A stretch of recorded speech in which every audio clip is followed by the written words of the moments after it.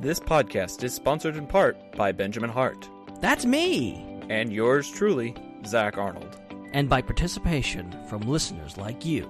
So let's tune in to another episode of IPC. IPC. IPC. IPC. IPC. IPC. IPC. IPC. The Intergalactic Peace Coalition podcast. All the galaxies. All for you.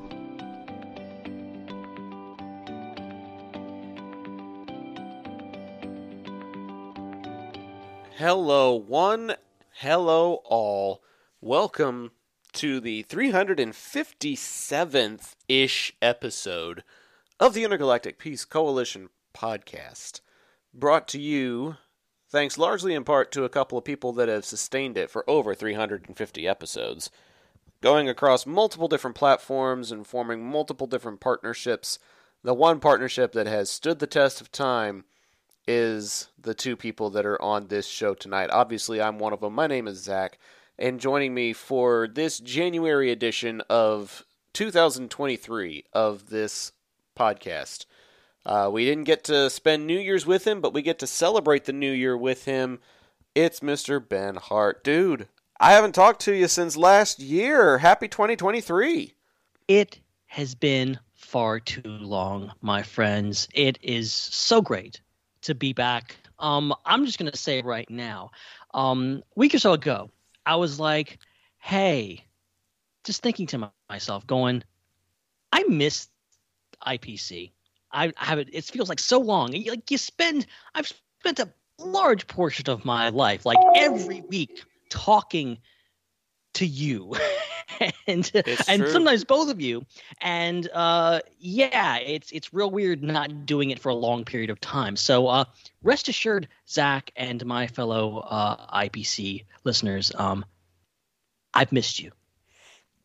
Well, in the interim, we've been able to find a couple of rather entertaining voices, and one of them is actually joining us for this episode. You heard him kind of chime in a little bit there as we were trying to figure out how to block that mute monster. He was helping us celebrate New Year's Eve, and he's here to help us talk about some really interesting topics for the month of January. Back for more fun, it's Mondo D. Buddy, it's really great to be talking to you. Haven't really had the chance to see much of you this year, but rest assured that's going to be changing in the not-too-distant future. It is, and hopefully I remember more of this show than I do the last one. That one. Oh man, that was fun. Am I right? Yeah, no, it's a lot of fun. I'll tell you what, if I keep coming on here, I might need my own IPC dressing room or something. We might need to that could be arranged. Might need to include you saying IPC in the intro. We haven't changed the intro since episode 200, so we're probably due for a revision at some point, aren't we, Ben? Yeah, I think Gilligan's Island style. And Mondo too. Yes. Oh man, I love that show. That was a great show. I just got the complete series on DVD not too long ago. Ooh, that's nice. I realized it wasn't in my collection. I've got Hogan's Heroes. I've got Gomer Pyle. I've got I Love Lucy. I got all kinds I got Gomer Pyle, the complete series from my dad for Christmas, and we have been watching the heck out of it. Dude, it is so great. It is so, so funny. And I love that it was so successful of a spin-off from a really great established show like Andy Griffith. That was the golden age of television, I'll tell you what. But that's not what we're talking about tonight. On the docket for you all tonight, we've got a really funny and interesting icebreaker discussion that only I know about. The two guys on the show with me don't know what Edna's icebreaker is going to be this time. And then under the What Are You Watching segment, we're going to be talking about things like the Mandalorian trailer that came out not too long ago. We're going to be talking about that 90s show, the long-anticipated revival of that 70s show, and The Last of Us, the hit HBO show based on the video game. It's going to be really awesome. And then On New Year's Eve, Mondo and I talked a little bit about the movies that we are anticipating, but obviously, since Ben wasn't on, he didn't get to talk about his. And we didn't really have enough time to be able to ask you guys and girls, and whatever you identify as, what your 5 anticipated of 2023 are. So, we put that prompt on the Intergalactic Peace Hangout, and we got some really great responses. We're going to read those off, and while Ben reads his 5 movies, I am going to be listing my 5 TV shows that I'm anticipating. And if Mondo is able to stay up with us, he'll be reading his off as well. I know he's got an early start tomorrow, so let's go ahead and dive right into Edna's Icebreaker to kick off the discussion tonight. And this one is a really, really funny one. Are you guys ready for this? Yeah, I am so ready. I'm always ready for funny. So, with 3 dudes on the podcast tonight, my wife had the hilarious idea that we should discuss who our guy celebrity crushes are. That is the icebreaker tonight. We've got to talk about what dude celebrity we've got a crush on and why. All 3 dudes, male celebrity crushes. Mine is actually pretty easy, so while you think about it, I'm going to go ahead and lead it off. This is somebody that's pretty obvious if you know me, and if you don't, then I don't know, maybe it wouldn't be quite as obvious. But I kind of got into fandom thanks to the TV show Doctor Who. Up until that point, I was strictly a Star Wars guy. I was dabbling in Star Trek a little bit, but I didn't have like a celebrity crush necessarily. But the thing that helped me really learn to appreciate all sci-fi and pop culture was Doctor Who, specifically the 10th Doctor. So if I had to pick a celebrity crush, it would very, very certainly be David Tennant. And if not him, then probably Liam Neeson would be like a very, very close second. Good choices. Honestly, I totally get it. So those are my 2 guy celeb crushes. Steven's in the chat. He asked, is Zach's answer Paul Rudd? That's actually a really good guess. The man is freaking ageless and hilarious. But Paul McGann, from Doctor Who, would be his choice. So, sensing a little bit of a trend here. Either of you guys have your guy celebrity crushes in mind? I have had mine in mind for literally years. Okay. And I've been preparing for this discussion topic for so long. So thank you, Edna, for setting this up for me. But I think, let me just rephrase this of saying, I'm not just straight, okay? I'm a very straight dude, okay? Very straight. If that makes sense. And like, I don't like to a point of just like most dudes, I'm like, I don't get it. I don't get it. How can you be like, it just doesn't make sense. Like I'm very much on the other side of that. But there are a selection of dudes out there, particularly celebrity dudes. And I'm like, okay, I don't get it, but also I totally do get it. I'm very straight, but I totally understand anyone being into them. One of the people on the top of that list, I think, has been for a long time, and it helps that I kind of sort of met him once. I stood like 5 feet away from him one time, and been admiring from afar for a long time. And he's a really nice guy, and he's a massive Star Wars fan, and he's been in Star Wars a lot. And that man is good old Sam Witwer. Okay. He there's just something about him that like, I get it. I'm not into that. But if you are, I totally get it. I totally understand. Okay. I get it. Yeah, I get it. He's got a certain charisma and got a certain way with his voice. I can see that. Okay, Mondo, I think you're up, Mondo. Dude. Oh, yeah. Oh no. Oh God, I've been waiting for this conversation for a long time. I got a bad feeling about this. Oh, it's going to be all the influence and you know what? Your celebrity crush. So big. I would try to look at Harrison Ford. 20 years ago, not the old Harrison Ford, but the Do I need to ask? What's going on? I don't know what's going on. I really don't know what's going on. I think Mondo's trying to flex his new soundboard on us, but that sounds more like if the Kool-Aid Man was having explosive diarrhea. Oh no, that wouldn't be good. I think you were going for what's his name, Barry Manilow, and Well, I don't know what I was going Barry for. White. Barry White. Yeah. Well, why did I say Manilow? My gosh. It's a No, little Steven. bit different. No, Steven, I don't think you need headphones for this. But I don't think you use headphones for this either. I think I need like Plan B or something after hearing that voice, though. Yeah, I know. Me too. What was his answer? I didn't catch it. Yeah, I don't. Skype and this thing don't like each other apparently. Apparently not. It works great when I'm sending stupid messages through Facebook. Oh yeah. But it doesn't work very good at Skype. So I bet you there's a setting thing that I can change, or maybe I have it put together wrong. I'm exhausted.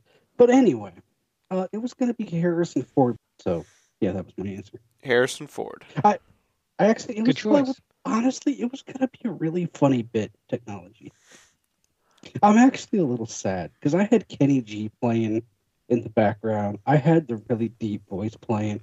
Man, I'm really sad that this didn't work on the fly that I thought it was going to. It's a tough it's a tough world we live in. It's a hard knock life, bro. All right, that is the Edna's icebreaker for this episode. We got a lot of different franchises represented. I mean, we got Star Wars, Indiana Jones, and Doctor Who, all from our 3 celebrity crushes. So that's a pretty wide David swath Tennant that and we Harrison cut. Ford are other ones that are like, I get it, guys, totally. Like, if he asked me on a date, I'm straight and married, but I'd still probably say yes. Crossing all the lines. I know, and my wife's listening to this episode, so she's probably going to be mad at me for saying that. I don't know. Is it really like I feel like that's a hell of a story. Yeah, my husband cheated on me with Harrison Ford. That's a hell of a story. No, it would never happen. The odds of that are like 1 million, 2 million, 5 billion to 1. So it's never gonna happen. And I would probably just bring her along too, so that like we could have like a double date or something. I don't know. Yeah, Callista wouldn't be happy with that either. Probably not. Oh God, why are we going down this road already? Let's move on. Make it stop. Let's move on. What are you watching? I'll tell you what. I think I need a drink right now. No, dude. This is too much for Mondo. No, dude. No. We drank on the New Year's Eve episode, and you know exactly where that went. Yeah. And- You would have think we would have been drinking at the start of this show the way this one's gone. And poor Ben had to edit that episode and just had a really rough go of it, I would imagine, trying to keep up with all of the shenaniganisms we were going through.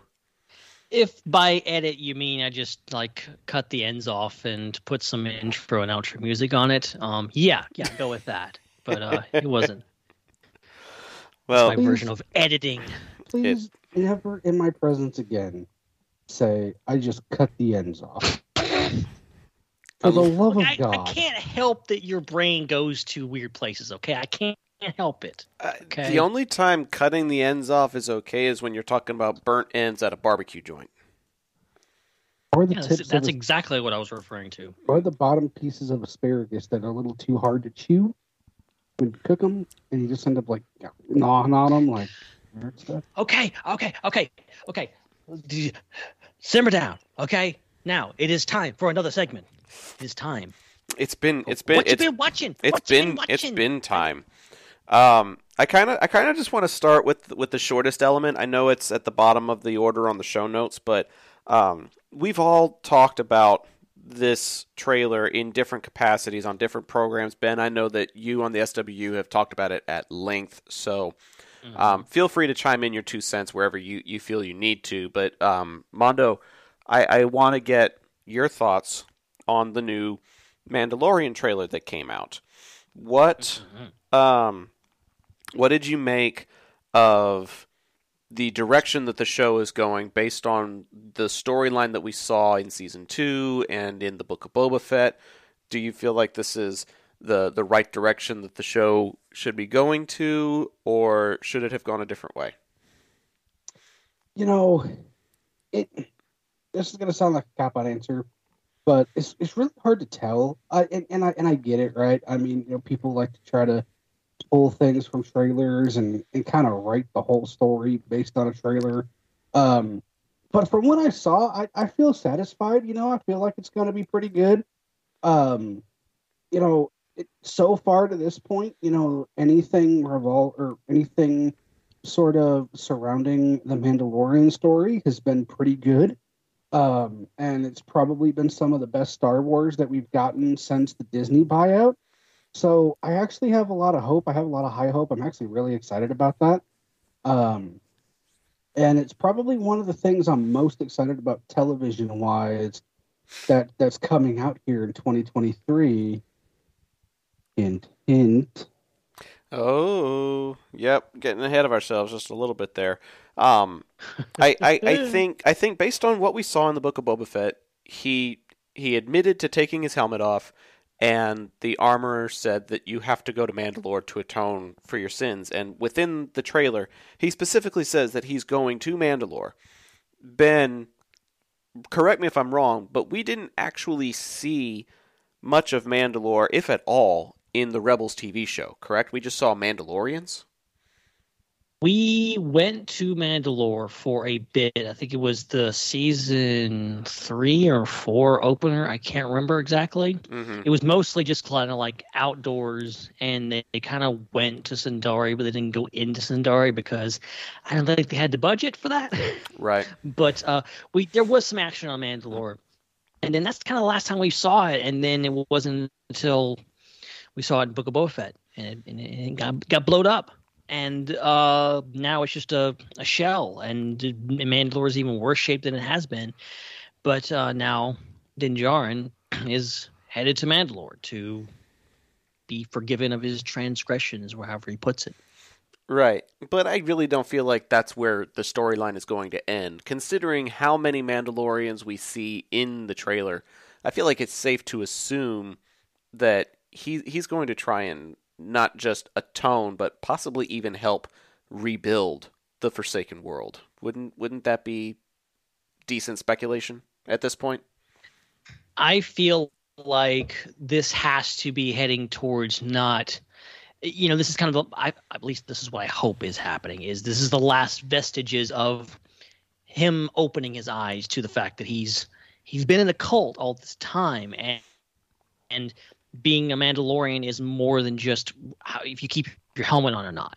He needs to get over that. I'm hoping this is him going to the mines of Mandalore will be about him getting through that, understanding his place in the world and understanding his place as the leader of Mandalore, to coming back to that planet and going like, okay, now it's time to rebuild. And you have a great line at the beginning of the trailer, which is about him talking about, who are we? What do we stand for? Our people are scattered. Right.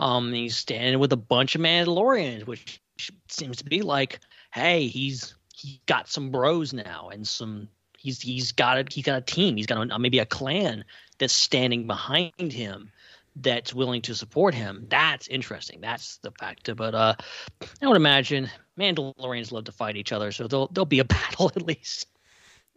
It would surprise me very much to not have it. But we've also kind of got like a lurking Moff Gideon to a certain extent, because Giancarlo Esposito is confirmed to be back. Mondo, what kind of role do you feel like he's going to play in all of this, in a plot that the trailers seem to indicate was very Mandalorian-centric? So I think, in a way, this is where I kind of feel like we're going to see like a big difference from what we saw in the trailers to what actually happens in the show. Well, yeah. And I think there's going to be a bigger presence there than what people may think there's going to be.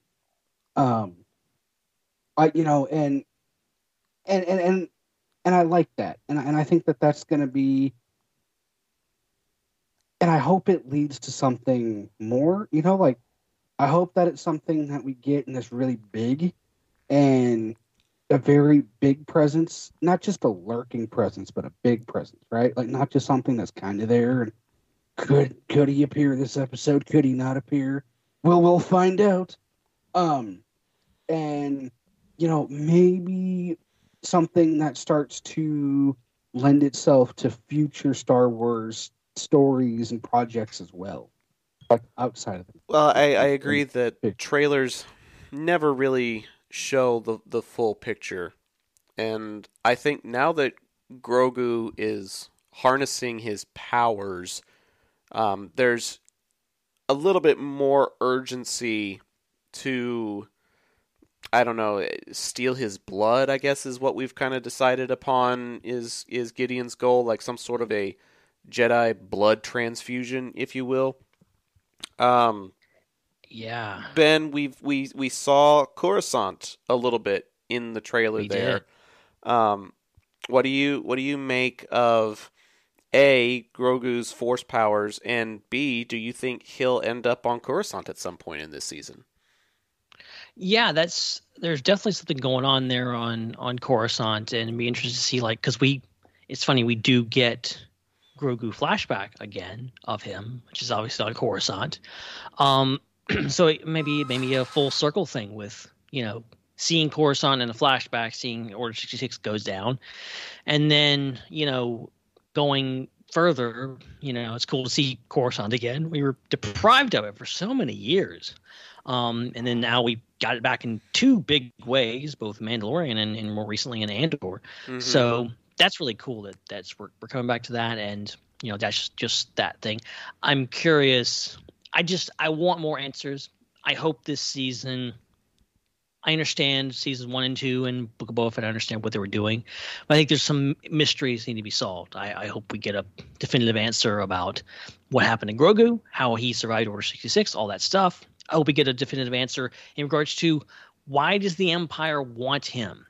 There was those Snoke dudes in tanks in that one episode of season 2, and then there's obviously they want his blood, all this kind of stuff. What's going on there? I want a kind of more solid answer of what's the Empire want, what are they doing, and are they trying to clone Palpatine? Because we know that happens. Well, okay, let's explore that. There's a lot of unanswered questions that definitely from season 2 I was like, okay, things now that Grogu is back, we can answer them. Grogu is back, and there are a couple of people back in the director's chairs for this season, including Bryce Dallas Howard and Carl Weathers. Other directors for season 3 include Lee Isaac Chung, Rick Famuyiwa, Rachel Morrison, and Peter Ramsey. The Mandalorian season 3 is set to debut on March 1st on Disney+. Now, the one character that we didn't talk about a whole lot, we mentioned his name, Din Djarin.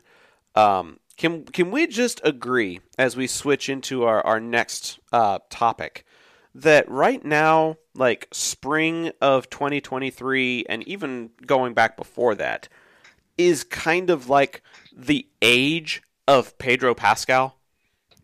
Like this is Pedro Pascal's world. We are just living in it. Okay, this dude, that's the facts. I'm telling you, the other piece of television that I've been watching recently. I mean, I've been going through like sitcoms and stuff. When we're eating dinner, when we're getting ready for bed, we'll be watching things like Parks and Recreation or 30 Rock or The Office. Basically, a lot of NBC shows on Peacock has kind of been our watch list. But the other thing that we have been making time for the last couple of weeks, and I can promise you we're going to make time for it for the rest of the season, is HBO's The Last of Us. And I tweeted something about it at one point where I basically said, I have not been this enthralled with television since August of 2017. And if anybody knows what was transpiring in August of 2017, it was the season 7 finale of Game of Thrones.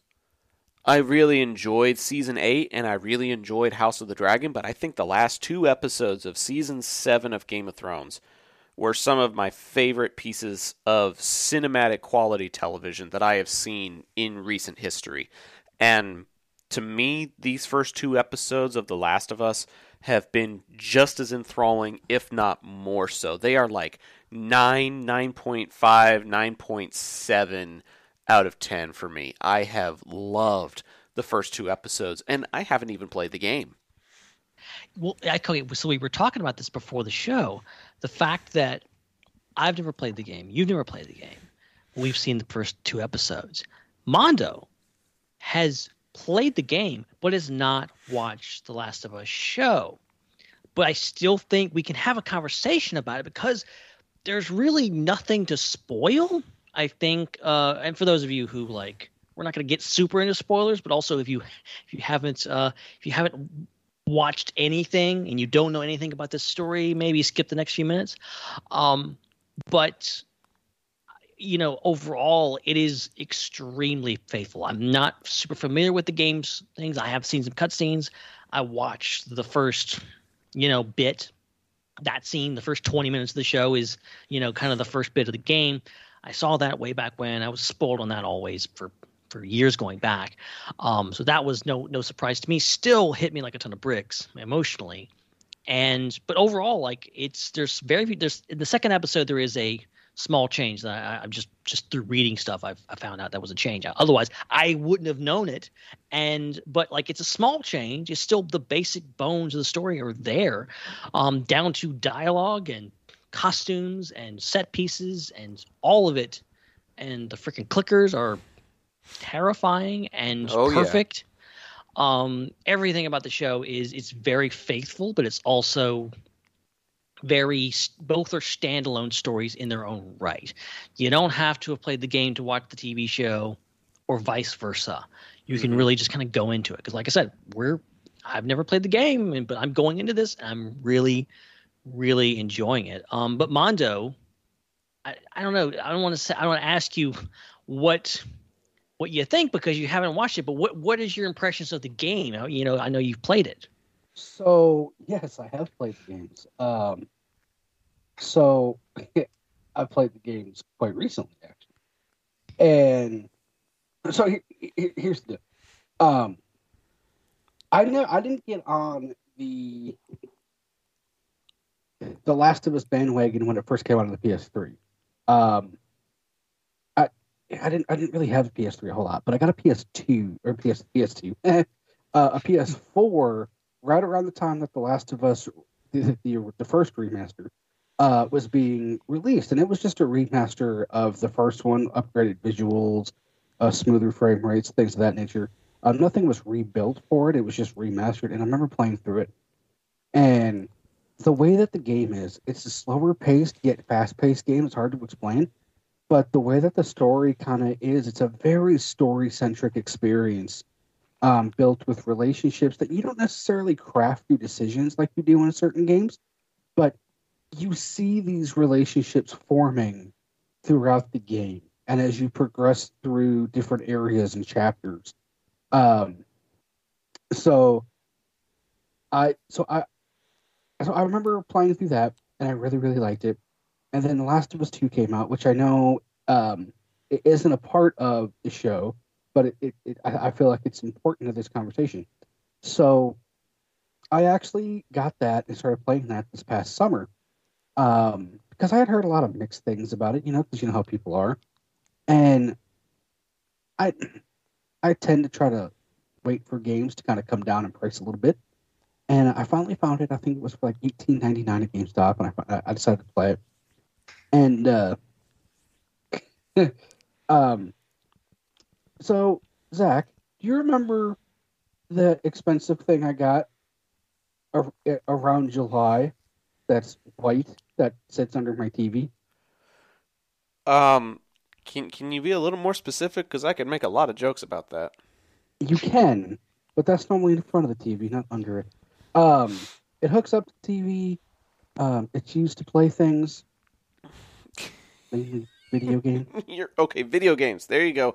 You were setting me up for some slam dunks that are not appropriate for this podcast, buddy. I was hoping. Yes, I know to what you are alluding. So, playing through The Last of Us 2, I got about halfway through that and was like, I need that. It just doesn't even play much better on that, but I want to play this, even if it's 20% better, like of an experience. This game deserves to be played at the absolute best experience. Wow. And I did the night that I received said toy. I remember the first thing I did was I transferred my Last of Us 2 data because I was only about halfway through the game.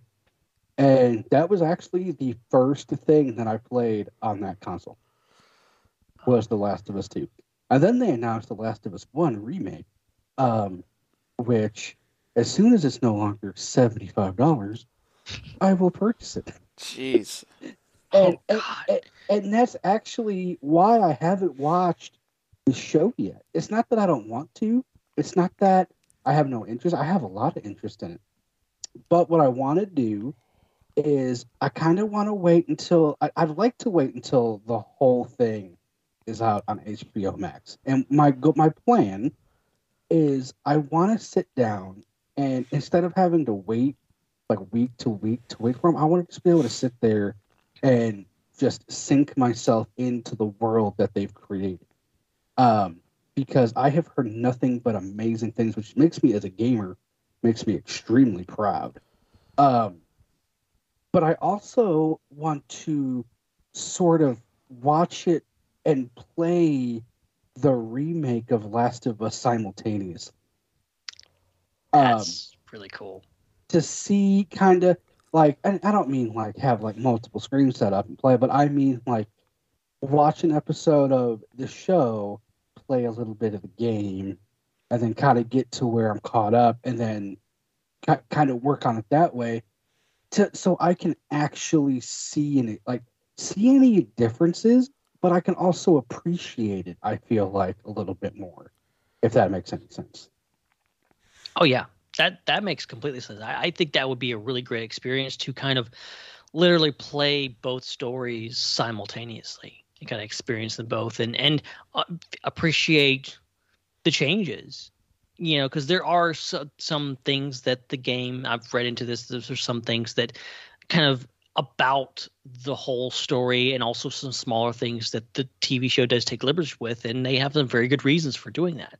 I definitely also recommend when you do watch The Last of Us on TV, stay all the way through the credits and watch the behind the scenes stuff afterwards. Oh, yeah. HBO does some amazing stuff and just kind of goes through, and that's something that why aren't every show doing this with giving you a behind the scenes picture right for every episode? This is amazing. Dude, they did that for House of the Dragon as well. And that's amazing. The cast interviews that they do and some of the behind the scenes that they were doing, the making of that they did for episode 2 gave me so much insight, especially about how they created the clickers. And they consulted with people who played the game and people who helped develop the game in order to make sure that it was true to the format and the layout of how they looked. Tried to bring across that same sense of both anticipation and horror that you get from the game. They are taking very, very grand steps to make it as similar and respectful to the original as possible.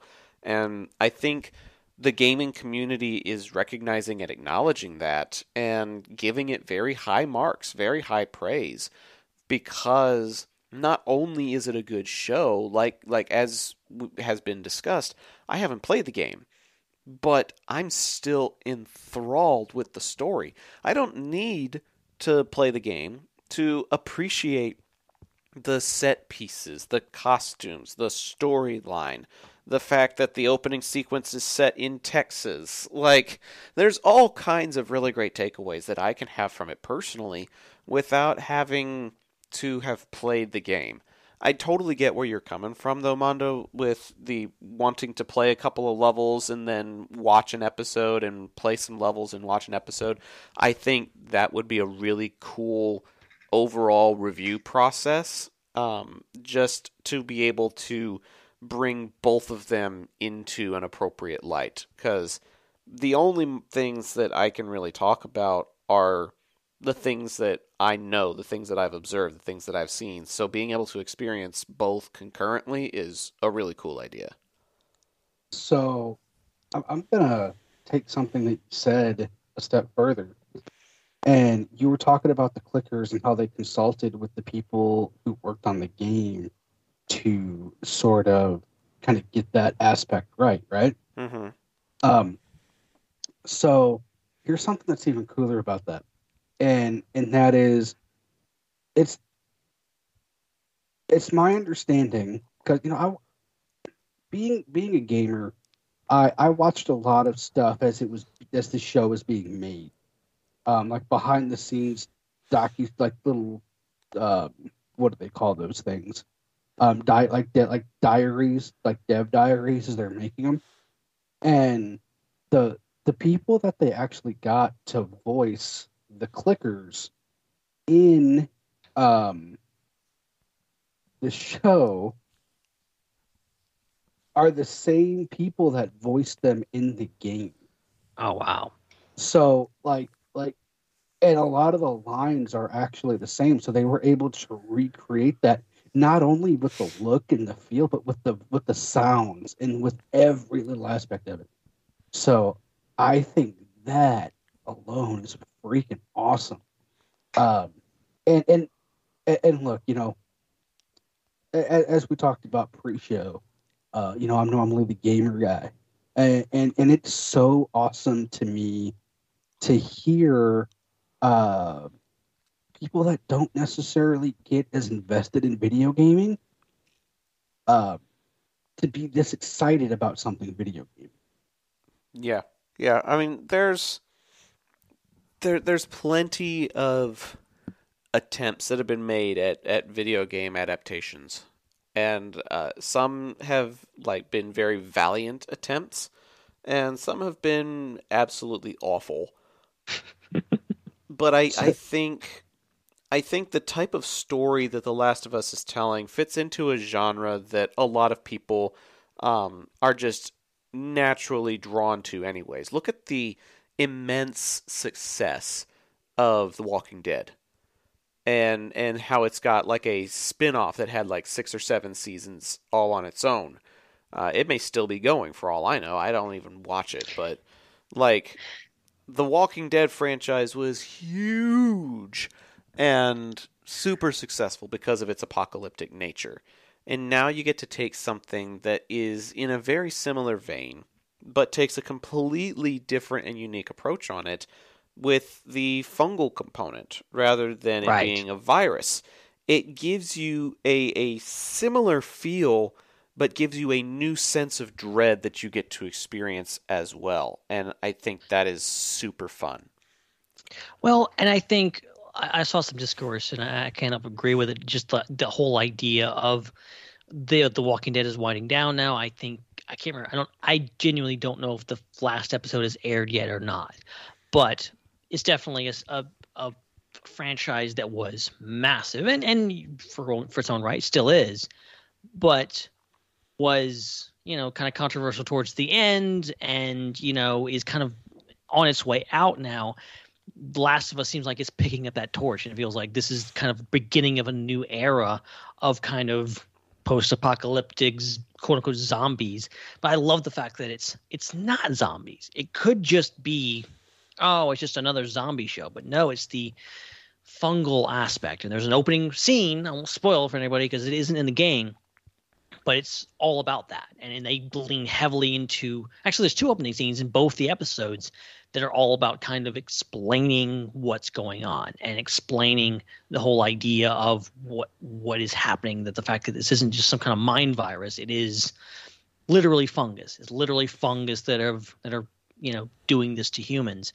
And it's just a really unique concept. Episode 2 introduces a lot of other stuff that you're like, oh, this is real scary and really interesting. And just all kinds of stuff that you're like, this is way different. We've all seen zombie stuff over and over and over again. This is the same, but also completely different. And I think that's what makes it so exciting. And, you touched on something, and I know we want to move on to another show, but you touched on something, and I think that's super important to bring up, is this just another zombie show or a zombie game or a zombie story at this point? And I think that's why when it first dropped on the PlayStation 3, I tended to kind of not really give it much attention, because at that point, like the zombie show, zombie type thing was starting to kind of, I hate to say it like this, was kind of starting to wear itself out. It was kind of starting to outstay its welcome. You already had, the Resident Evil stuff going on. You had already had the Walking Dead stuff, I believe, at this point. You had already had a couple of other zombie games that were, starting to come out on the video game consoles. So it was starting to be like zombie. So you saw like another thing like that. You're like, okay, like enough's enough. And so, and I think that's why I waited so long. And when I got my PS4, whenever I got that, was it 2015? I don't even remember. And this was something I was able to pick up for relatively cheap. I was like, I'll try. It's a cheap game. I don't have much to play on this thing yet. And I quickly realized, kind of like what Ben just said, it's not just another dinosaur. Dinosaur. Oh my gosh. Oh boy. It's not just another zombie show. Okay, so here's the funny thing about that is I have our actual super secret show notes up. And I saw like the little dinosaur thing up at the top. It's like a little, looks like Barney. I can't tell if that's done. It looks like Barney. It says anonymous dinosaur. I think that's your profile. Oh, okay. So like I saw that pop up and I read that in my brain as I was speaking and it just blurted it out. Oh, ask me if I'm surprised. Are you surprised? I'm not. Okay, you could have lied, but okay. Why would I lie to you? I've never lied to you. That's true. That's very true. Oh man. So I think we've said all we can say for 2 episodes worth of a TV show, but to have such high praise for something that is so new and so unique, and yet also something that we have seen before in a certain way. I definitely have a lot of hope for this series and this show because it just seems to be hitting all of the right notes at the right time. For interest level, for the gaming community, for the prosthetics, the makeup, the characterizations, the acting. I mean, I mentioned how it was one of those things that enthralled me the way Game of Thrones did, and what's funny is Bella Ramsey was on Game of Thrones. So, like, you've got Pedro Pascal, who's a Game of Thrones alumnus, and from Mandalorian, you've got Bella Ramsey on the show. It's a really great 1-2 punch, and really, really great sets, costumes, everything about it. I have very few complaints about anything that I've seen so far. Yeah. It's really it's one of the in we had like visually speaking, just visuals wise, like it looks amazing, and we've had some amazing looking shows lately. Okay, like there's you really have to look hard to find a show that looks bad these days, but it looks amazing and the whole mechanics of it. And yeah, I can't wait for Sunday, guys.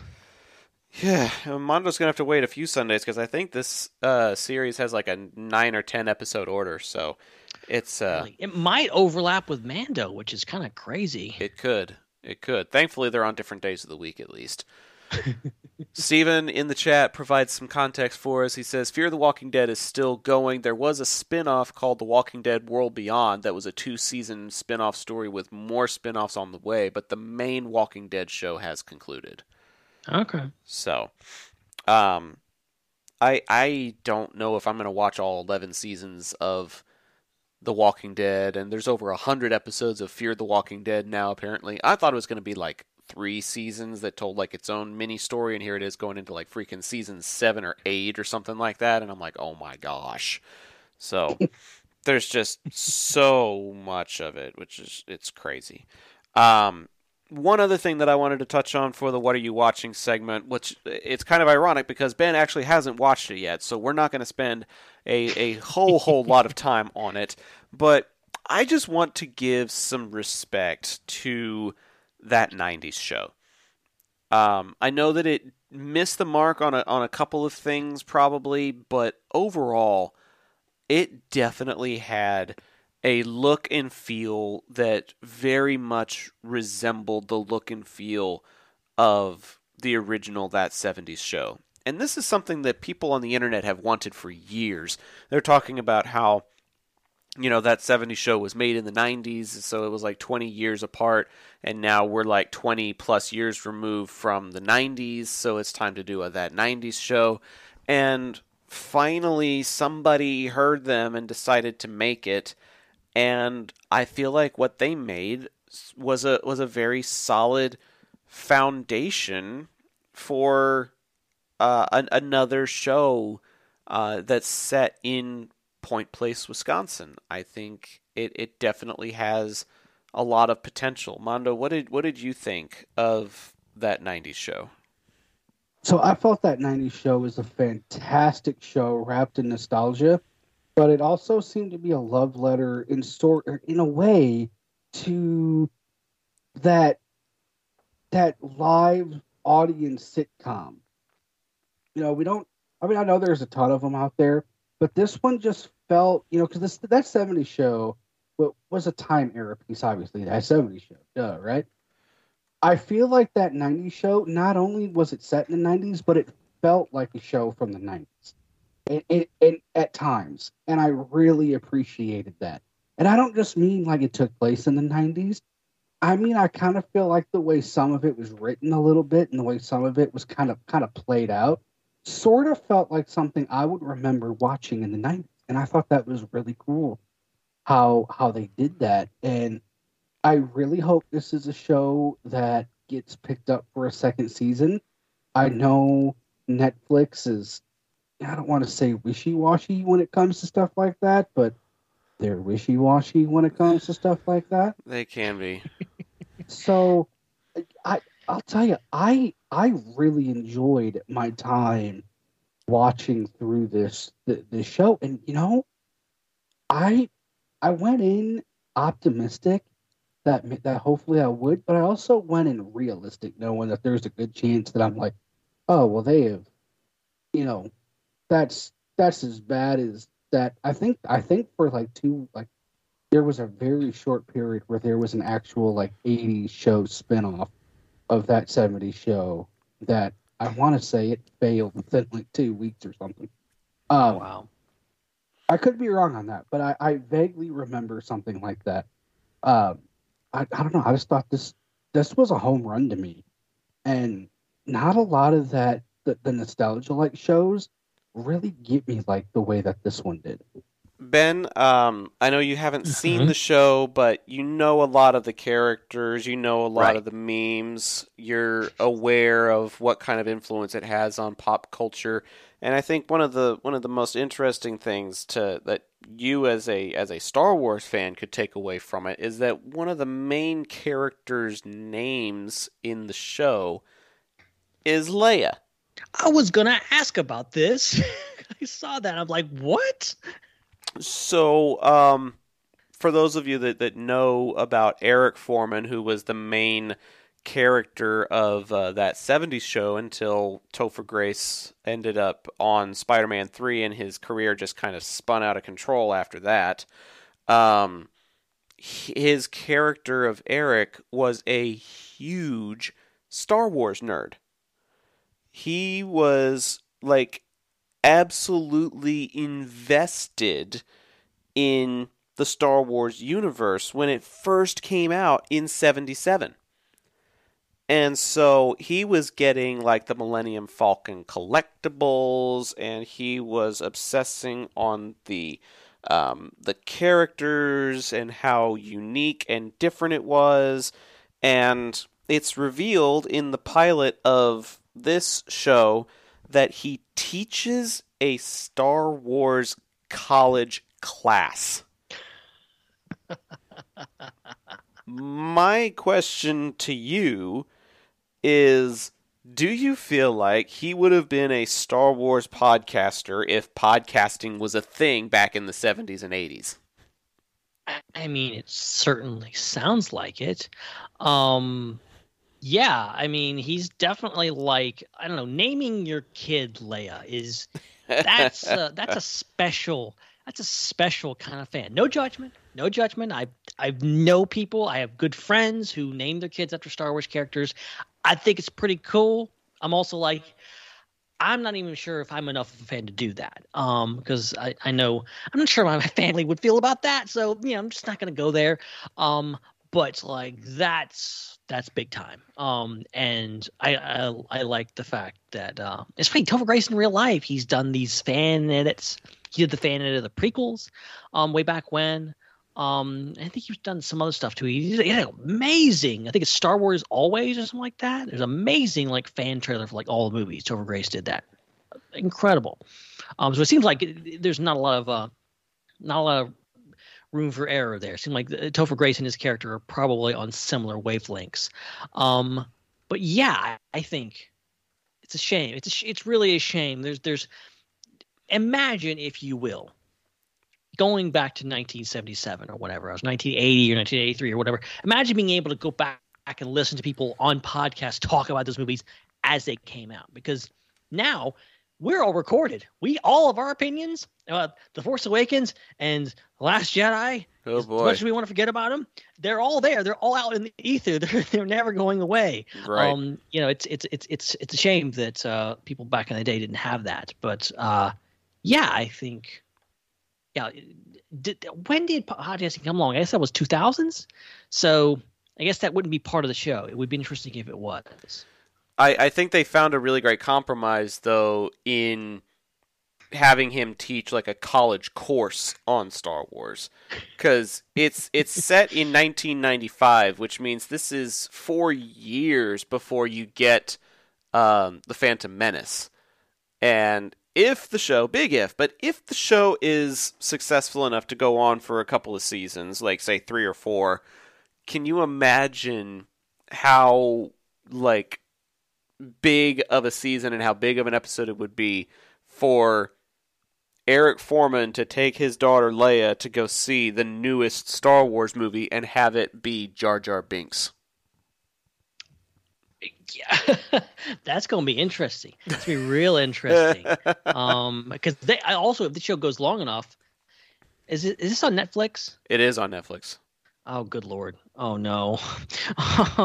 It's not going to last very long, is it? Hopefully it lasts more than a couple seasons, and like they can do some interesting stuff with, they could do Y2K, they could do the Millennium, they could do Episode 1, which is still in the 90s. But I guess if they went past 2000, it wouldn't be the 90s show anymore.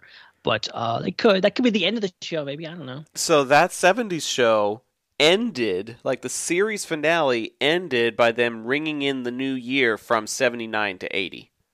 Oh, okay. Well, that's perfect then. So you could. And they have to do what would would they do this is a 1,000 show, or would they do like a skip a thing and do like this is a 2010 show or something? I'm not entirely sure. I think we're probably jumping the gun here because we're still trying to figure out if season 2 of that 90s show is going to happen. But I think it's likely because Red and Kitty Foreman carried the show even after the legacy characters, finished with their cameos. You got the fan service in the first episode, and then after that, they carry it. The new cast members carry it. Mondo, what did you think of the new cast? Because some of them, the characters were as young as 13, is what I read online. So these were actual teenagers that were part of this new cast. The first couple episodes, I'll admit, I was a little iffy on them. But they grow on you. And they grow on you in the similar way that the characters of that 70s show grew on. Which I think is really interesting. And, a lot of the new characters, yes, they kind of took the easy way out, and several of them are children or offspring or related to some of the legacy characters, which would have to make sense in some way if you're going to include Red and Kitty. It would just have to be. But I think they pulled it off pretty well, and I think there's a couple pieces in there that I thought were really interesting that they did with that, but I like the story arcing of the characters. Very true to Star Wars in a weird way, since that's kind of what we were talking about. I really actually feel like this season had, just like A New Hope, kind of had a beginning, middle, and an end to it. If this is the only season, it actually did tell a complete story. Don't get me wrong, there's plenty of story to tell after it, but it really does tell a full story when you sit down and think about it, which I think is really cool in a way, because that's one thing, and I blame Netflix for this, but that's one thing that I really dislike is you spend this time and you get invested in a story and it leaves you on a pretty significant cliffhanger for the series, and then Netflix decides, oh, well, that's it. We're done. Pack it up. We're going home. And I don't like that. Yeah, I don't feel like the way it was set up, they're expecting it to end. Because honestly, there was a bit of a curveball in that 10th and final episode that I didn't see coming that actually complicates some of the character dynamics more than I thought the show was going to do. So yes, I was actually pretty impressed that they decided to go that route and leave it on the cliffhanger that they did. So I think there's still more of this show to be seen. And Ben, if it does take a little while, you have enough time to get caught up, sir. Yeah, I know. Just so many things. So many things to watch these days, okay? I know. I haven't even watched the new episode of Bad Batch, okay? There's a new Star Wars show. I haven't had a chance to watch that. That's how busy I am. Dude, I need to watch the new one, too. I heard it's got Indiana Jones references. Apparently? That's what I'm so, big indie vibes. I'm curious, at the very least. Oh, man. Okay. I promised Mondo I wouldn't take very, very long, and I'm taking longer than I promised him I would. But our next segment is top 5, and as per usual in the December/January area of our top 5 discussions, it is a point of ours to talk about the things that we're anticipating in the coming year. Obviously, since Mondo and I already talked about our top 5 anticipated movies back on the New Year's Eve special, he and I are going to shift a little bit and talk about anticipated TV series, and then Ben gets to talk about the movies that he's anticipating, and you guys and girls get to talk about the movies you're anticipating in the comments section. But Mondo's got a very early start tomorrow, so I'm actually going to have him lead off and then sign off for the evening, because he's getting up at, like, what did you say, dude? 5 a.m. is when you're getting up or something? Yeah, 5 a.m. Good Lord, you need to get out of Oh. here. But sounds like it's going to be a hell of a weekend, so it's a good trade-off. Oh yeah, a lot of excitement there. So my top five, I'm gonna go from bottom to top. And these are anticipated television series, shows, whatever you want to call them, coming out in the year 2023, and hopefully all these do come out in 2023. I did the research, and they're all supposed to, but my honorable mention is Shrinking, which is an Apple Plus show I've been seeing adverts for, which looks pretty cool. David Segal is in this, or Siegel, however you pronounce his name. Siegel. Siegel, yep, that guy. And it I has some said really important. seagulls. Stop it And- now. And it has some really big actors in it that make appearances. Harrison Ford being one of them. Hey there, big boy. And essentially, Siegel plays a shrink who kind of starts telling his people, like to his patients. I was about to say his people. Starts telling his patients like the real thing instead of like telling them the truth and saying like he doesn't. Like in the trailer, he has this female patient who comes in and talks, and I guess she's in a I don't want to say an abusive relationship, but in a marriage that I think everybody can see is probably not going to last. And instead of trying to console her, he just says, "I think you need to divorce him." I think it's that simple. And just starts being like honest, but that starts to kind of wear on him, I guess, because then he starts to see some of the negative effects of what happens on those people, and his advice kind of maybe takes them down pathways that he didn't necessarily anticipate. And he starts to feel resentful or remorseful, not resentful, but remorseful for some of those. So it looks really interesting. Apple Plus has been coming out with some bangers. So my number 5 is Agatha, Covenant of Darkness. I really liked what we saw out of that, character in WandaVision, and I really hope that they kind of continue some of that with the way that was. That was honestly, I think WandaVision is still probably one of my favorite MCU television shows. Loki season 2, that's going to be a really cool one. I hope it starts to connect more of the pieces, more of the dots. What's to come in the MCU. Secret Invasion, kind of the same thing for the same reasoning. Hope it starts to connect some of the dots, and I've just really come to enjoy all of those things. Hawkeye was so much fun to watch when I was watching that. The Disney Plus stuff, I'll be honest, I've really come to enjoy a lot of that stuff. I have been so invested in that dadgum National Treasure show. Like, it is beyond ridiculous. Like, I think I had watched every episode on Wednesday when it comes out. And like, I planned my day around like watching that. I'm like, oh, I gotta watch that. When am I gonna fit that in? So number 2 is Mando season 3. We talked about that earlier, and I think the Mandalorian story is some of the best Star Wars that has come out in the Disney era of Star Wars, and I can't wait for more of that. Go Grogu, you cute little bastard. And my number 1 show, which I'm going to throw some Netflix a little bit of love here, and it was just announced that this season is going to be the final season, and that is Cobra Kai. I was not much of a karate kid growing up. Didn't really care too much for the movie. Didn't hate him. Didn't like him. Just didn't really care about some little kid getting the crap kicked out of him. Like, it just wasn't like, I mean, that's really what it is when the kid just gets the crap just kicked out of him everywhere it goes, and he somehow fights back and wins, But the show, man, I remember when the show finally picked up by Netflix. I think it was on season 3. The 3rd season had just released, I want to say. So seasons 1 and 2 were on there, and season 3 was getting ready to drop. And I turned it on one night, to kind of have some background noise. I was like, I'll turn this on, whatever.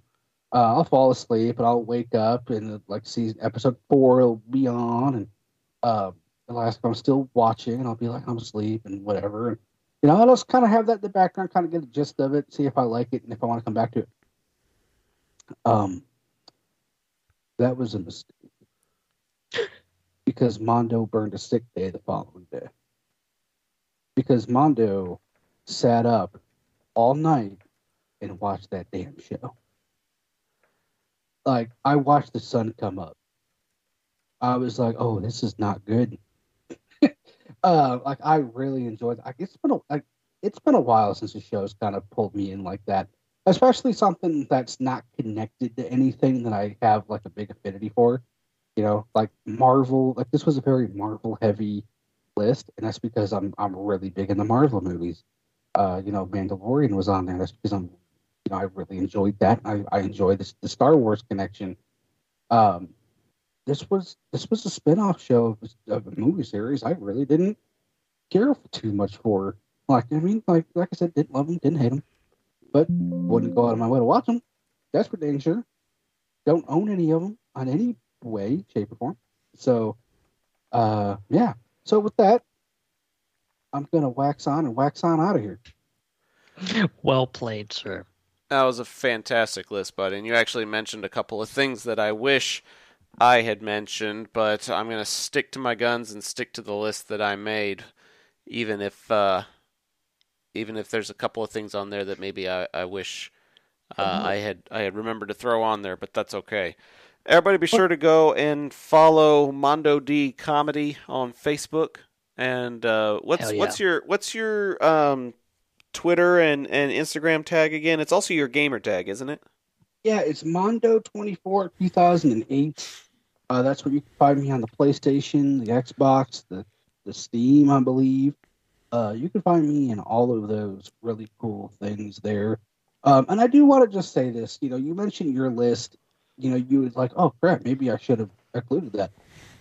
And Ben brought this up a moment ago, and I'll tell you, 2023 is about to probably be one of the most entertainment flooded years in a long time. All of those projects and all of those things that kind of got, derailed due to the pandemic are all kind of landing in 2023. And it's not just movies, it's not just television shows, it's in the gaming community too. And holy tamale, man. I don't even know what a tamale is. I just made up a word. Webster, I'm gonna need you to come to my apartment ASAP. I have a new word for you. I'm pretty sure you can bind Holy Toledo with Holy Tamale, maybe? I have no idea. But tamale sounds like the name of a delicious candy that you would find at like a CVS or an Eckerd's. Holy Tamale. They're delicious. And I'm exhausted, so I'm gonna leave. And with that, Mondo D makes a spectacular entrance and an even better exit. Thanks again for hopping on the show with us, dude. Always fun having you on the program. And have a great weekend. Sounds like you're going to have a really awesome trip with some really awesome people. I am. Looking forward to it. And if you follow me on Facebook, A, you'll find out where I'm going. And 2, you'll get to follow along maybe as I post random stuff that make no sense at all. But I'm going to do it anyway because that's just how I roll. And not just because I'm fat. This is how I roll. Like, it's just how it happens. They see me rolling. They hating. Okay. Yeah. Get out of here, dude. We got other stuff to talk about before sleep. We can call it a night. So, Ben, we got to hear Mondo's 5. Now we get to read some of the 5 from other people who were talking about the movies and shows that they are looking forward to. And if you don't mind, I'm actually going to lead off with my lovely wife, who sent us a list of her own right before we started recording. Absolutely, ladies and wives first. Mm-hmm. Yeah, I got to get some. Sense. I got to get some brownie points back after that weird discussion we had about going to dinner with Harrison Ford. Her honorable mentions for movies that she's looking forward to in 2021 include Renfield and Wonka. And at number 5, she's got the Barbie movie with Margot Robbie. Mm-hmm. At number 4, she says this one was just a fun one, but Magic Mike's Last Dance. Oh. At number 3, she's got a little bit of a horror streak fan in her. She's got Evil Dead Rise at number 3. Oh, wow, yeah. At number 2, Across the Spider-Verse.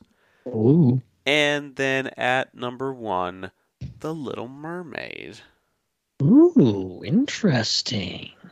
So she's kicking things off for us here, and I did it also to just make sure I didn't forget, because most of our comments come in the Intergalactic Peace Hangout chat. Right. And I'm going to have that tab open reading all of those comments, and I want to make sure I don't forget her. I also got a comment from Peter Miller on my personal page. I'm going to read Peter's list real quick, and then we can just focus on the Facebook stuff, if that's all right with you. That works. Honorable mention, he's got Evil Dead Rise, and then Creed 3 as the HMs. Wow. Number 5 is Killers of the Flower Moon. Never heard of it. Interesting. Number 4, Beau is Afraid. Also never heard of it. I'm gonna have to open another tab and start looking this stuff up. I was looking up movies and I saw that. I think it's that what's his name? Joker, man. Joaquin Phoenix? Joaquin Phoenix. Okay. Beau is Afraid is a surrealist comedy horror film. Comedy horror. I don't really know how you blend the two of those. It's described as a decade-spanning surrealist horror film set in an alternate present, in which Joaquin Phoenix plays Beau, an extremely anxious but pleasant-looking man who has a fraught relationship with his overbearing mother and never knew his father. When his mother dies, he makes a journey home that involves some wild supernatural threats. Aren't we also getting Joker 2 this year? Is that happening? Or is that filming? I think it's still filming. I don't know. If we do get it, it'll be at the end of the year. But I was going to say, it's going to work. Joaquin Phoenix is about to come back with a vengeance. I think it got pushed back to 2024. Ah, okay. No wonder I didn't see it on anybody's list. Yeah, I think it got pushed back to, from what the Google search is telling me, October of 24. So it got pushed back. Okay, those are the comments that I've got outside of the chat. Do you mind reading somebody's from the Peace Hangout group, because I've been suffering from allergies and need to blow my nose. I understand. So I'll start it off with our good friend and listener, Mr. Robin Glader. He says number 5, Dune Part 2. Number 4, The Marvels. Number 3, Ant-Man and the Wasp, Quantum Mania. Number 2, Mission Impossible, Dead Reckoning Part 1. That's a mouthful of a title, but Mission Impossible. Come on, it's good. And number 1, Indiana Jones and the Dial of Destiny. This is a jam-packed list. This is big time with these movies. Because got a lot of heavy hitters, and Ant-Man and the Wasp is just a few weeks away. So we're getting right into it. See, I was never a huge fan of the Ant-Man franchise, but yeah, I am also very much looking forward to. These are, I don't want to give away any spoilers from my list, but yeah, this is a great list and something that I'm very much looking forward to all these. I forgot. Honestly, it feels like Dune just came out, Part 1. So I'm like, Dune Part 2 is already coming out. That's really interesting. They filmed it back to back, I'm pretty sure. Oh, you're right. No wonder, because I remember the other one came out October of last year, which is kind of all blended together for me. But yeah, so Dune Part 2 coming out later this year. Interesting. Yeah, it does feel like a quick turnaround, and I'll be honest, I have not been the biggest supporter of the Ant-Man franchise, but this movie has the potential to turn that around, I think.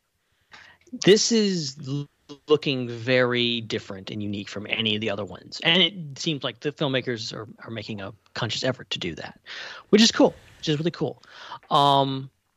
Let me see. Yeah, I'm glad that it's definitely different. It's definitely a more serious tone, especially that last trailer. It's like way more serious than the previous ones. So I'm like, good.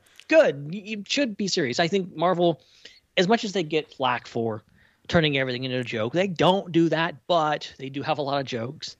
And I think taking things a bit more seriously, especially in a third movie, having a bit more serious tone, I think is warranted. Yeah, especially with the villain character that you're reintroducing. He made a very brief appearance in Loki Season 1, which is probably why Mondo's so excited for Loki Season 2, is there's a lot of implications attached to that. But the appearance that he's going to make in this movie, I think, has a lot of setup involved for what this next phase of the MCU is going to be. So there's a lot riding on this movie. True. So, yeah, it's, like I said, it's coming very, very soon. Well, speaking of soon, I'm going to be reading another list very, very soon.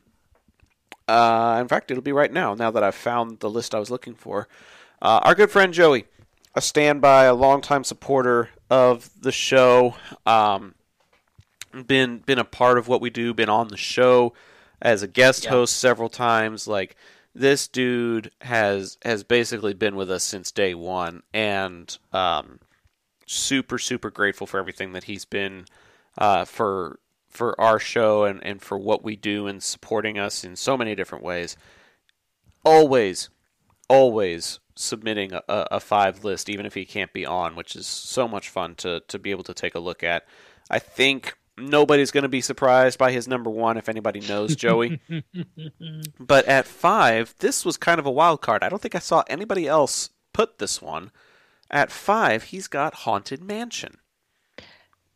Yeah, that's one that kind of blew me away, is the fact that that's happening. Like, I heard that was a thing that was happening like a few years ago, and now apparently it is coming out. There's no trailers or anything for it, but it's happening this year apparently. And I don't know anything about it, but Joey must know something that I don't. That makes him hype for this. I love the Haunted Mansion, the ride. So right, I think that's the thing. Like, the last time they made a movie based on a ride, it turned into a 5-film franchise.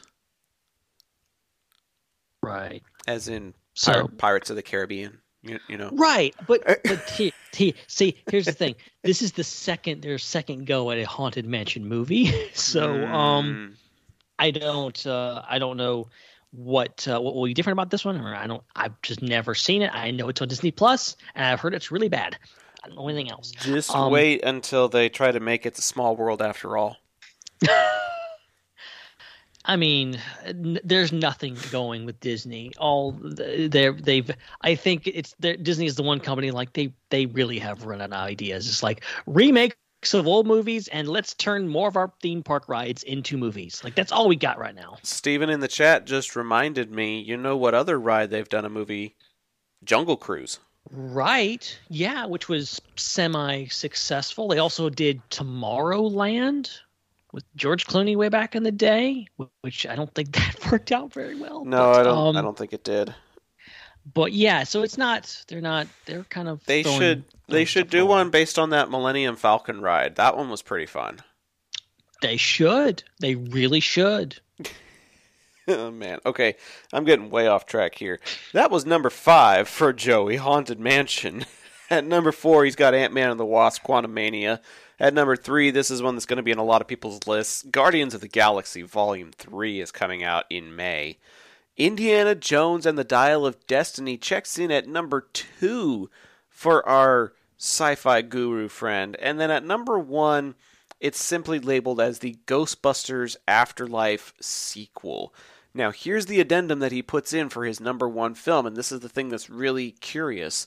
He says this is supposedly coming out in December, but as it stands, it hasn't started filming, nor does it have an actual title yet, simply the filming codename Firehouse.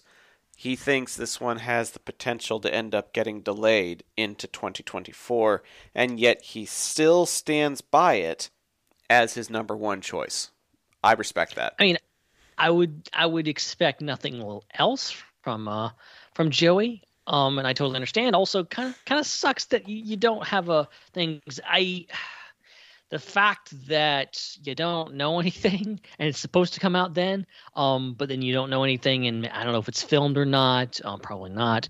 Probably isn't a good sign that it's coming out. It's just like Star Wars Rogue Squadron is supposed to come out like next year, and it's seeming like that's not going to happen.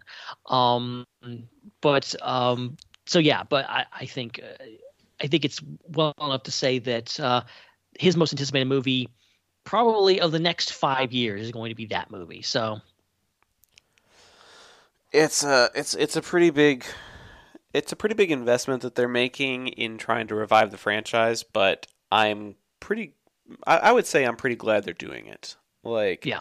This is something that has kind of needed a turnaround, and I don't think the all-female Ghostbusters really did that, but I think Afterlife did. So right, definitely seemed to kind of balance things out. It's giving them the Ghostbusters 3 that kind of everyone was hoping for, or at least as close as they could to it. So yeah, I'm excited for it too. I liked Afterlife a lot. Alrighty, on to Matthias's list, I believe. Yeah, so let's run through this really quick because Matthias always gives us a really great list, really detailed one. So he says, "Hi guys, welcome into a new and exciting year. Hope the year has been nice to you and now, and hoping you will have fun as I will this year, as I will, if not more. Thanks for keeping up the great work." And he goes into his number 5, which is Dune Part 2. Denis Villeneuve. Dune was a fantastic experience in 2021, and I'm ready for another thrilling and fun ride this fall. He has number 4, Ant-Man and the Wasp: Quantumania. The Marvel Universe has had its troubles these last years with the Phase 5. Seems like will have a smoother start than Phase 4, and I'm all here for it. I have missed these characters very, very much, and I'm very interested in learning more about Kang and his quantum shenanigans. That's how I like that word. Shenanigans. Quantum shenanigans. Number 3, we got Oppenheimer. Nolan is one of today's greatest storytellers, and I'm ready for him to give me my life's biggest and best history lesson. Agreed on that. Number 2, Mission Impossible: Dead Reckoning Part 1. I'm very excited for seeing Tom Cruise going on what seems to be his most dangerous mission yet, with all those thrilling stunts. Some were filmed here in Norway. That's cool. Interesting plot lines and incredible stories. This is going to be an extremely good time in the cinemas. And then number 1, I'm seeing a pattern here. Indiana Jones and the Dial of Destiny. No surprise here. You all know that I love this archaeologist very dearly with the Mangold. As director, I'm ready for another adventure, and remember, it's not the years, it's the mileage. Yeah, there's a trend here, but for those of you that have heard my top 5 list already, you know that I broke that trend a little bit. Interesting. Because I actually had it at number 2. My number 5 is actually Oppenheimer. I'm excited for it as well because of the cast list. Cillian Murphy, Emily Blunt, Matt Damon, Robert Downey Jr., Gary Oldman, Jack Quaid, Rami Malek, Kenneth Branagh, and Florence Pugh, all in one movie. Just incredible cast. Like, come on. It's freaking amazing, but I had Indiana Jones at number 2, with Across the Spider-Verse at 3, and Dune at number 4. Any guesses what I had at number 1? Oh, God. What is your number 1? See, I know you posted online, but I didn't see it. I didn't read it all the way through. Mm-hmm. What was your number 1? It's not Indiana Jones. Jones is 2. There's no Star Wars. So what's one of the other what's one of the other franchises that I've been like super invested in the last several years? Oh, damn. Why am I drawing a blank here? This is brutal. This is brutal. Winnie the Pooh, Blood and Honey? Nope. But that is on Steven's list, and we're going to be reading that. It's got to be Guardians, right? There you go, my friend. Boom. Guardians Volume 3 tops my list. Nice. Just because I've always loved what they did with the first one. The second one wasn't as good as the first, but the holiday special was freaking amazing. It was. It was really good. And it didn't even have a villain. Did you notice that it had an entire plot but didn't have a villain? Crazy. But not every story needs a villain. That's good. That's how good of a writer James Gunn is. He doesn't need a villain. Doesn't need an antagonist. It was so good. It was so good. Okay, on to Steven's list. Right. I'll go ahead and read this one off because you just I appreciate it. You just had an essay. I'll read the next essay. At number 5, Steven's got Blue Beetle. He says it's kind of tough for me to be hyped for some Marvel and DC films these days, but I really hope Blue Beetle is a nice surprise. It features a Latino superhero who has been well utilized in Batman, the Brave and the Bold, and Young Justice.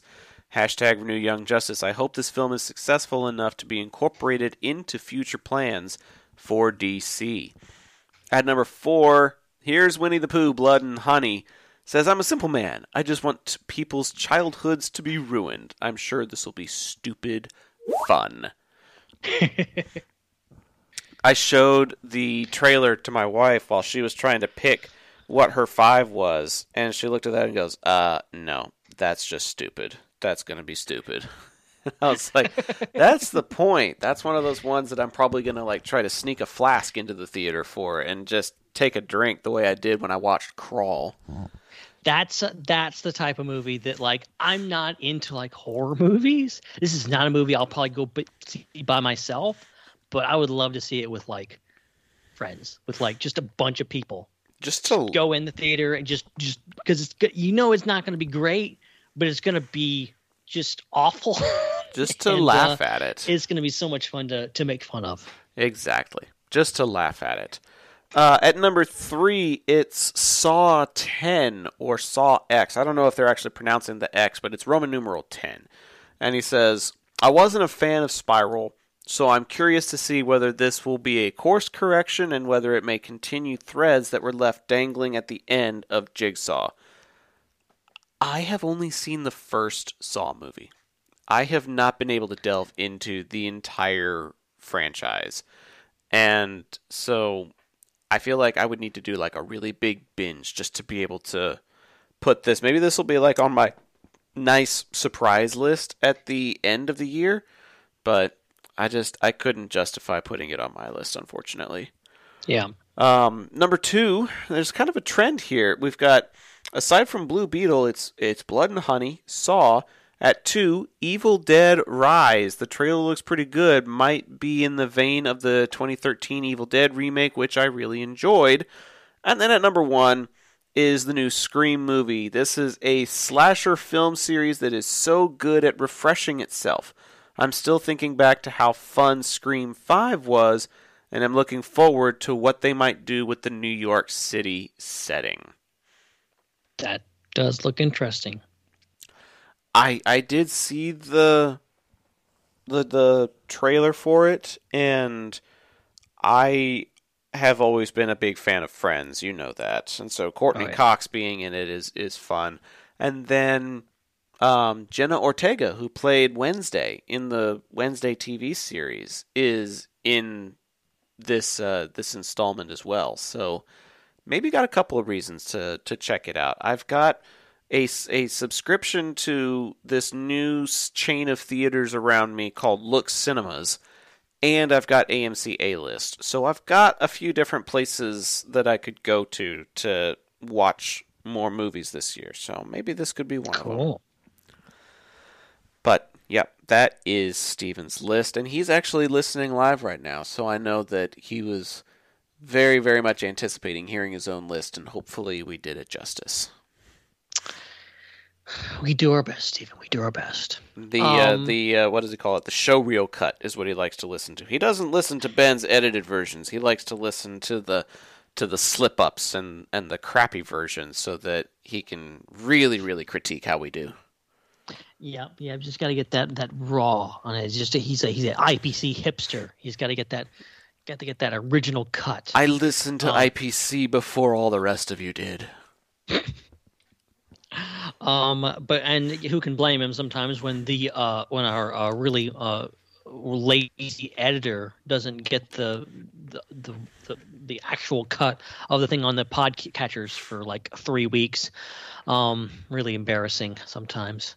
Really got to fire that guy. It happens. Life happens, and there was only there was only one person that was upset by it, and as soon as we offered an explanation, he backed off. So like, it's That's okay. because he was too nice. He was too nice.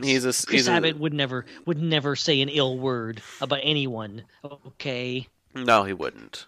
He wouldn't. But we do appreciate your patience. It's up on podcasters now. You can listen to the whole thing. Yep. Zach, I'm looking forward to listening to it. I haven't listened to it yet. It's going to be. I'm listening to it myself. Mm-hmm. Yeah. But we appreciate your patience in the meantime, Chris.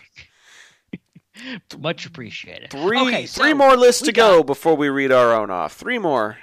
Yeah, we got it. We're gonna get on this with Francisco Matallana, who says honorable mentions: Wonka, Indiana Jones, and The Flash. The Timothy Chalamet Wonka. I think, is this the first time we've had that mentioned? No, my wife mentioned it too. Oh, okay, yeah. So some hype building for Wonka. I'm not sure what to expect there, but should be interesting. Francisco also adds number 5, The Killer. Number 4, the Super Mario Brothers movie. Number 3, the Barbie movie. Number 2, Dune Part 2, and number 1, Oppenheimer. Getting a lot of love tonight, which is cool to see. That's a lot of really stacked stuff. I will note that I'm a little surprised Indiana Jones is not in the 5. I will note that I'm surprised Barbie is in the 5, and instead of Indiana Jones, and a complete absence of Spider-Man. He's like one of our resident, big-time sci-fi geeks, and we didn't even have Across the Spider-Verse in that at all, which is fascinating. Interesting. Maybe it was a number 7 or 8 or 9. Maybe. If we did top 10s, we'd be here all freaking night. Oh God, no, we're not doing that. Guys. Not happening. Not doing that. I do like the mentions of the Barbie movie we've got recently. Spoiler alert, not on my list. I'm not super hyped for it, but man, that trailer got me interested. I'm like, okay, this is not at all what I expected. So, and so that's really interesting, and a lot of people are getting pretty hyped for it, which is cool. Up next, we got our good buddy Dan Grievous. Yes, and here's the cool thing about posting these prompts 24, 36 hours in advance, which is what we usually try to do. It gives our international listeners an opportunity to submit a list before we actually broadcast the show. And both Dan and Matthias had, time constraints, but they were also dealing with time zones because they live on the other end of the world from us. And it was really, really heartwarming when Matthias sent us this very lengthy list. He goes, was I too late or not? Time zones are weird. Anyway, which of you are going to Star Wars Celebration this year? I'm going too, so maybe we'll see each other. Have a wonderful week. Well, first of all, hope you have a wonderful week as well, my dude. Secondly, I don't think the time off plus finances are going to line up for me to be able to do it this year, but it is definitely on my radar to do it sooner rather than later. So I'm hoping finances and job and passport and all that stuff lines up by the time the next celebration rolls around in Europe. Yeah, I was just discussing that with some people last night, actually, and I'm not sure I'm going to make it either. I really want to make it work, and I especially want to make London work. Like I've never been across the pond, and I know a lot of people over there who I'm really anxious to meet, including you, that are really really special to me. But unfortunately, I don't think it's going to work. And something could still fall into a place and happen happened. Stranger things have happened, but I'm kind of laying low. Still, I'm still kind of reeling from last year's celebration. I'm just like, I really shouldn't spend that much money, especially getting across the pond. Yeah. But yeah, definitely next year. Like, there's nothing's going to keep me away from it, especially if it's on this side of the Atlantic. I really don't see me missing that one. Well, my wife really wants to do a lot of international travel, but I actually have never left the country, so I don't even have a passport right now. So I almost went to Canada when we did the solo discussion, and then my car broke down, and I had to pay for car repairs, and it wiped out my vacation fund. So I almost went to Canada, but I didn't start the process of my passport in time. So I technically couldn't leave the country even if I tried right now. But I need to renew my passport. I just remembered. Hey, you're welcome. But my wife really wants to travel, and I really want to travel. And so one thing that we're looking at doing is finding these destinations that we can go to together to like make memories and have experiences. And Europe is on that radar of places that we really, really want to go. I don't know if we're going to be able to like see all of Europe in like 2 weeks or whatever, like some people do. But let's say 2 or 3 years from now, they try to take Celebration back to Europe and they do it like in Germany or in Spain or something like that. Maybe even France, because there's a Disney out in France, you know? Like, it's possible. I would love that. Like, if it happens in Europe, you know, the next time over, even if it comes back to London, I would love to go to London. Like, I don't have to. This is like the third or fourth time it's been to London. I don't even have to learn a new language that way. So, like, that's really great for me. So they seem to be rotating it around. Like, they're doing like Orlando, they're doing Anaheim. They did Chicago, which was kind of an odd one out, and then they're going back to London. It was in Japan way back 10, 15 years ago. I would love to go to Japan too. That would be cool. But like, that's my dream of just like, I would love to plan a vacation around like spend 2 weeks just gallivanting across Europe, and then the end of it be Celebration. Like, that would be the dream. That would be really cool. I don't know if I would ever get enough time off to be able to do that, but I could possibly center a vacation around London, you know? Like, we spend a week across the pond, and like 2 or 3 of those days are at Celebration, and then like 3 or 4 of them are in London. They're maybe going up to Scotland or Ireland for a day or 2 or something like that. So, see, I want to do the filming locations, Star Wars filming locations. I want to go to Skellig Michael. That would be cool. I want to do, you know, all that. I want to go. There's a dam. I think it's in Scotland where they shot Andor. I want to see that. Like, there's so many things that I've like. Oh man, yeah, there's so many things. And then there's the classic stuff, and yeah, there's a lot to see over there. There's a lot to see. There really is. So all that to say, maybe not this celebration, but hopefully the next international celebration, I will be able to make better plans for it. Anyways. Or maybe they'll have Celebration Dallas. Maybe that'll happen. Dude, the Dallas Convention Center is probably big enough to host it. I mean, they've done it in Orlando more than once, and they don't even use the entire Orlando Convention Center. Like, it's massive. Same thing in Chicago. It's massive. So, like, they don't need that much space. Anaheim is pretty big. It's not the biggest convention center. I think they can make it happen. Throw a bone to us people in the South, okay? Come on. Don't point in Texas or something. Hey, it's a major international airport, and it's got a really big convention center. And the ATM company I work for just happens to have the exclusive ATM rights to that convention center, so I could quote-unquote volunteer to work the convention and get in for free. Oh, there you go. So, yeah, that's how I get into Dallas Comic-Con every year, is by volunteering to work that weekend. I get in for free as a vendor. I get to park like in a special vendor parking lot and all kinds of stuff. It's pretty cool. Anyways, we are part of a group chat with a whole bunch of dudes that are very interested and invested in the Jurassic franchise. And every now and then, we'll talk about other things outside of dinosaurs. And our friend Dan, who sent us a list earlier today, wrote us a message in that group chat saying, IPC, I haven't forgotten about you. Because he hadn't sent us the list yet. And he said, just a lot of work, and I don't post on Facebook during work hours. Love you guys, and you will have my list in a couple of hours. Lo and behold, he did get that list over to us. And there are actually dinosaurs in his list of 5. Yeah, there is. I don't know about you, but I think one of the surprises of the year could be this Adam Driver 65 movie. It really could. It really could. Like Adam Driver, I'm glad he's continuing to do interesting things, not afraid to dabble in some sci-fi fantasy.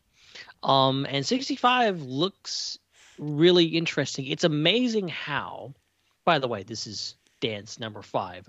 In case you haven't already told that. So he puts it as number 5, which is kind of interesting. But the whole idea of using dinosaurs, like Jurassic Park, never like had a what we call it, like a thing with dinosaurs. Like anybody could use them. But it seems like everyone was afraid to touch dinosaurs because Jurassic Park just did it so well, I guess, for so many years. Right. The fact is that now we're getting these other movie with dinosaurs that's kind of this cross-pollination of, like, it feels a little bit of Quiet Place. You put a great thing together, I think, in one of the group chats, like kind of a little bit Quiet Place, a little bit Alien, a little bit Jurassic Park. Kind of thrown on in there. And obviously you can't not make some Star Wars connections having Adam Driver in a sci-fi movie. So, right. But it looks really good. Like the trailer looks really interesting, and I'm glad to see some kind of after the Jurassic franchise seems to be taking a bit of a break. A new dinosaur franchise may possibly be starting. Well, and when I look at it, I also think of maybe something like Planet of the Apes. Because that too. The very first Planet of the Apes movie involved, this time warp component where you go out into space and time travels faster on the planets while you're out in space, and you end up, back on your own planet, and it's been so long you don't even recognize it. I think it has some of those types of components as well. And so, it could have some apes, it could have some Jurassic Park, it could have some Terra Nova, if anybody remembers that Fox TV show. It could have some Star Wars, it could have some Quiet Place. It's got a lot of potential. I just hope it lives up to some of it. Even a fraction of it would still be a very enjoyable ride. Yeah, I hope it could go either way at this point, but it looks really sharp, what I've seen so far, so. Yeah, so 65 is at number 5. Across the Spider-Verse checks in at number 4. Quantumania checks in at number 3. Guardians Volume 3 is his number 2. And then, I don't think this is any surprise for anybody who knows Dan, it's Indiana Jones and the Dial of Destiny at number 1. There you go. Great list. All right, only one list to go. I think we have just one more list to go. Scott Forbes bringing up the rear here with a great. He didn't number them, but I'm going to read them in the order that he gave them to us, assuming this is the right order. He says, starting off with Dune, Beau is Afraid, Spider-Man Across the Spider-Verse, The Marvels, and Guardians of the Galaxy, Volume 3. That's a good list, man. There's some really good lists here, some wild cards and some trendy ones and some not as trendy ones. But all in all, I think it's pretty safe to say the movies that we're going to absolutely need to end up talking about this year are going to be things like Dune, Quantumania, Guardians, and Indiana Jones. Like, those are the ones that we're getting, like, the most attention. This this go round. So now we have a pretty Right. good idea of what stuff we're gonna actually need to review when we get together for these episodes. That's a big thing. That's a big thing to be excited about. We're next few weeks we'll have more Marvel stuff to talk about. A lot of TV and movies, which is just we are in a golden age of just everything. It's just amazing what we have to look forward to just this year. Yeah, it's gonna be crazy. There's so much out there, and some of it is, like you said, gold, and then some of it is more like bronze or copper or just absolute crap. And that's what I'm putting at my honorable mention spot. As I mentioned, I've already listed my 5 movies, so I'm doing TV series so that you and I can keep alternating, but I have like a 5 that I get to put out there. So for my honorable mention, it's actually a TLC show that I swear is based off of something that they made a mockery of on 30 Rock. It's Oh, really? it's one of these Turner reality show type things, and it's like a dating show, but I don't really know how this is going to play out. I think it's going to be absolutely stupid, and I would only watch it so that I could laugh at it. But they're doing a show that's called MILF Manor. What? Oh my God! You serious? It's a dating reality show with women in their 40s dating men who are in their like 20s.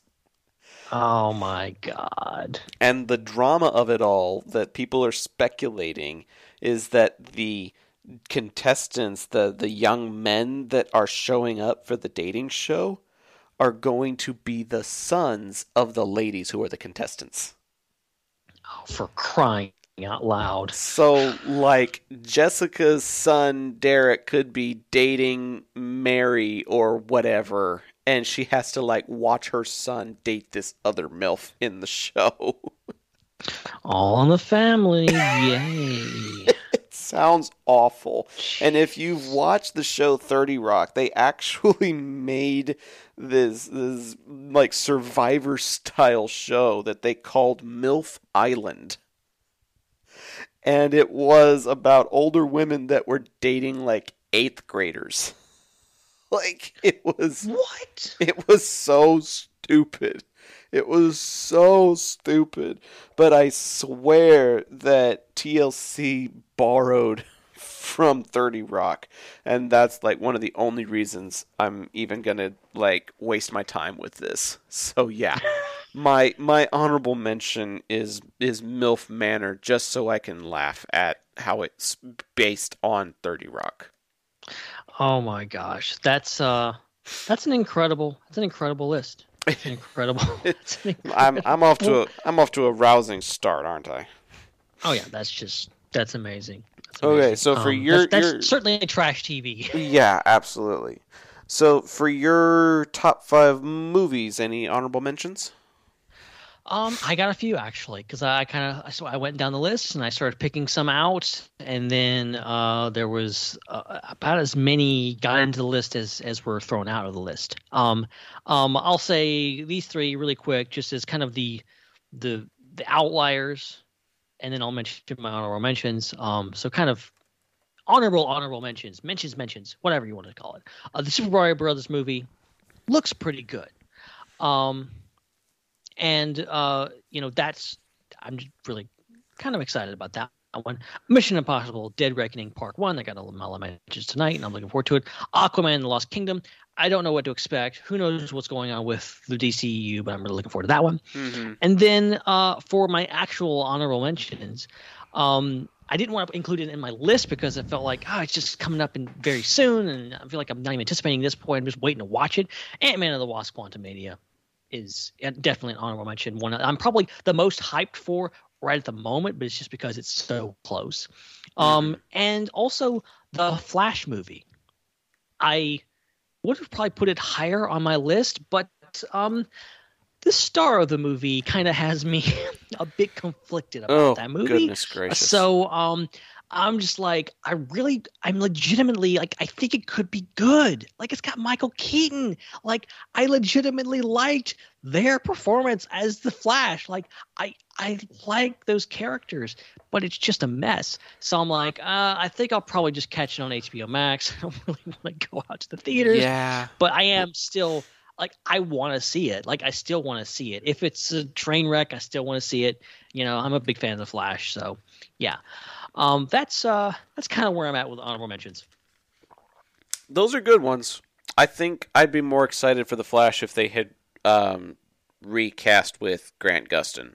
I really, really expected after all of the drama surrounding Ezra Miller that DC would make the right call and be like, okay, we already have the two of them having a conversation in the Flash TV series. Let's just go complete Flashpoint and just bring Grant onto the big screen. But no, they didn't do that. So little less excited for it. But I'll probably still watch it. And since I got so many different movie theater subscriptions, I'll probably end up seeing it in the theaters. Maybe just bring the flask with me or something. Bring the flask to the Flash. That'll be appropriate. Oh God. Yeah, I understand that. But okay, well, let's get into it. What is your number 5? my number 5 is one we've actually talked about already. It's that 90s show. I was very, very excited for what the continuation of the franchise was going to be like. I was happy to see the legacy characters. Even though they had a very brief appearance, it was still really nice to see. And Steven said in the chat earlier this evening, he said, I enjoyed most of the show, hoping for another season. The least believable thing for him was that Donna would actually allow Eric to name their daughter Leia. So that's that's a clever jab, dude. I appreciate that. But overall, I feel like they did what they set out to do, and it was a fun ride. I was looking forward to it, and we binged it in like a day and a half. So even though it was just 10 episodes, I feel like Netflix delivered, and I hope the viewership stats give them enough reason to bring it back. That's cool. You're getting me a little hyped about it, to be honest. All this talk, you think, because I heard it was happening. And I always, like, even stuff that I'm not familiar with, I'm like, that's probably not going to go over well with the fandom. Like bringing back this old show, kind of doing a new version of it. It's not changed all that much. But the fact that you guys are big fans of it and it's things, that gives me hope that it's actually good. And I'm very much interested. The whole Star Wars connection has me intrigued. So that's really cool. They make a joke about do or do not. There is no try. And it's pretty funny. Well, there's that old meme of just like the foreman sitting there and is his dad, and he's like, "What's this one? Oh, it's the guy with the breathing problem." Yep. Classic meme. Classic. Oh yeah. This is real weird, by the way, us going back and forth, and we're giving two different lists, but it works. It kind of works. I think it would have worked better if Mondo had been able to stick around, but we ran the show a little bit long, and he had a bedtime, so I get it. It's fine. We'll start earlier next time, and I'll do it on a different night when Mondo doesn't have to get up at 5 a.m. 5, like, yeah. Jeez, that's crazy. He's the guy, can't just stay up all night, Mondo. You got to sleep. Come on. See, man. What's funny is he's in between jobs right now, and his new job doesn't start for like another week. So pretty much any other night he probably could have, except tomorrow when he's getting up to go on a road trip with friends. Oh, okay. Well, okay, that's more important though. That's more important than work, though. Yeah, it is. And if you look, I've been on plenty of trips. If you don't get up early and like hustle, you don't get anywhere. Okay, that's just trip 101. Okay, so he's doing it the smart way. Well, and he volunteered to drive too, so he's got to be able to be there on time. Oh yeah, he's got to have the sleep, man. That's crucial part of the process. Yep. So yeah, smart man, that Mondo. He knows what's important. But okay. Number 5 for me, completely different again. My top 5 movie is Dungeons and Dragons. What's the name of it? I think it's something Heroes. I don't know. It's on my top 5. I should know this. You should know the but name. I had to see I did see the trailer, and look, I'm not a Dungeons and Dragons fan. I'm really not. So why am I into this movie, you ask? 2 words, or 1 name, perhaps. Chris Pine. Okay. Yeah. He's another person. Speaking of guy crushes, I'm like, I legitimately think he is up there with Sam Witwer as a guy crush for me. I just love that guy. I love that guy so much. I love his humor. I mean, obviously, Star Trek made me fall in love with him, but everything he's been in, like even Wonder Woman 1984, which was a movie that was all over the place, he was good in it. Like, he was good. So it's crazy. But this movie looks really good. It's got a stacked cast. It's got Gina Rodriguez. Got really a lot. It's got forget his name.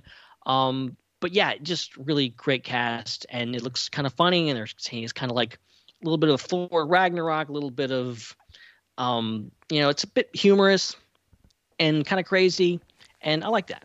So I'm hoping this is good. I really want it to be good, but I will go see this. I definitely will go see it. And it's my top 5 most anticipated movie.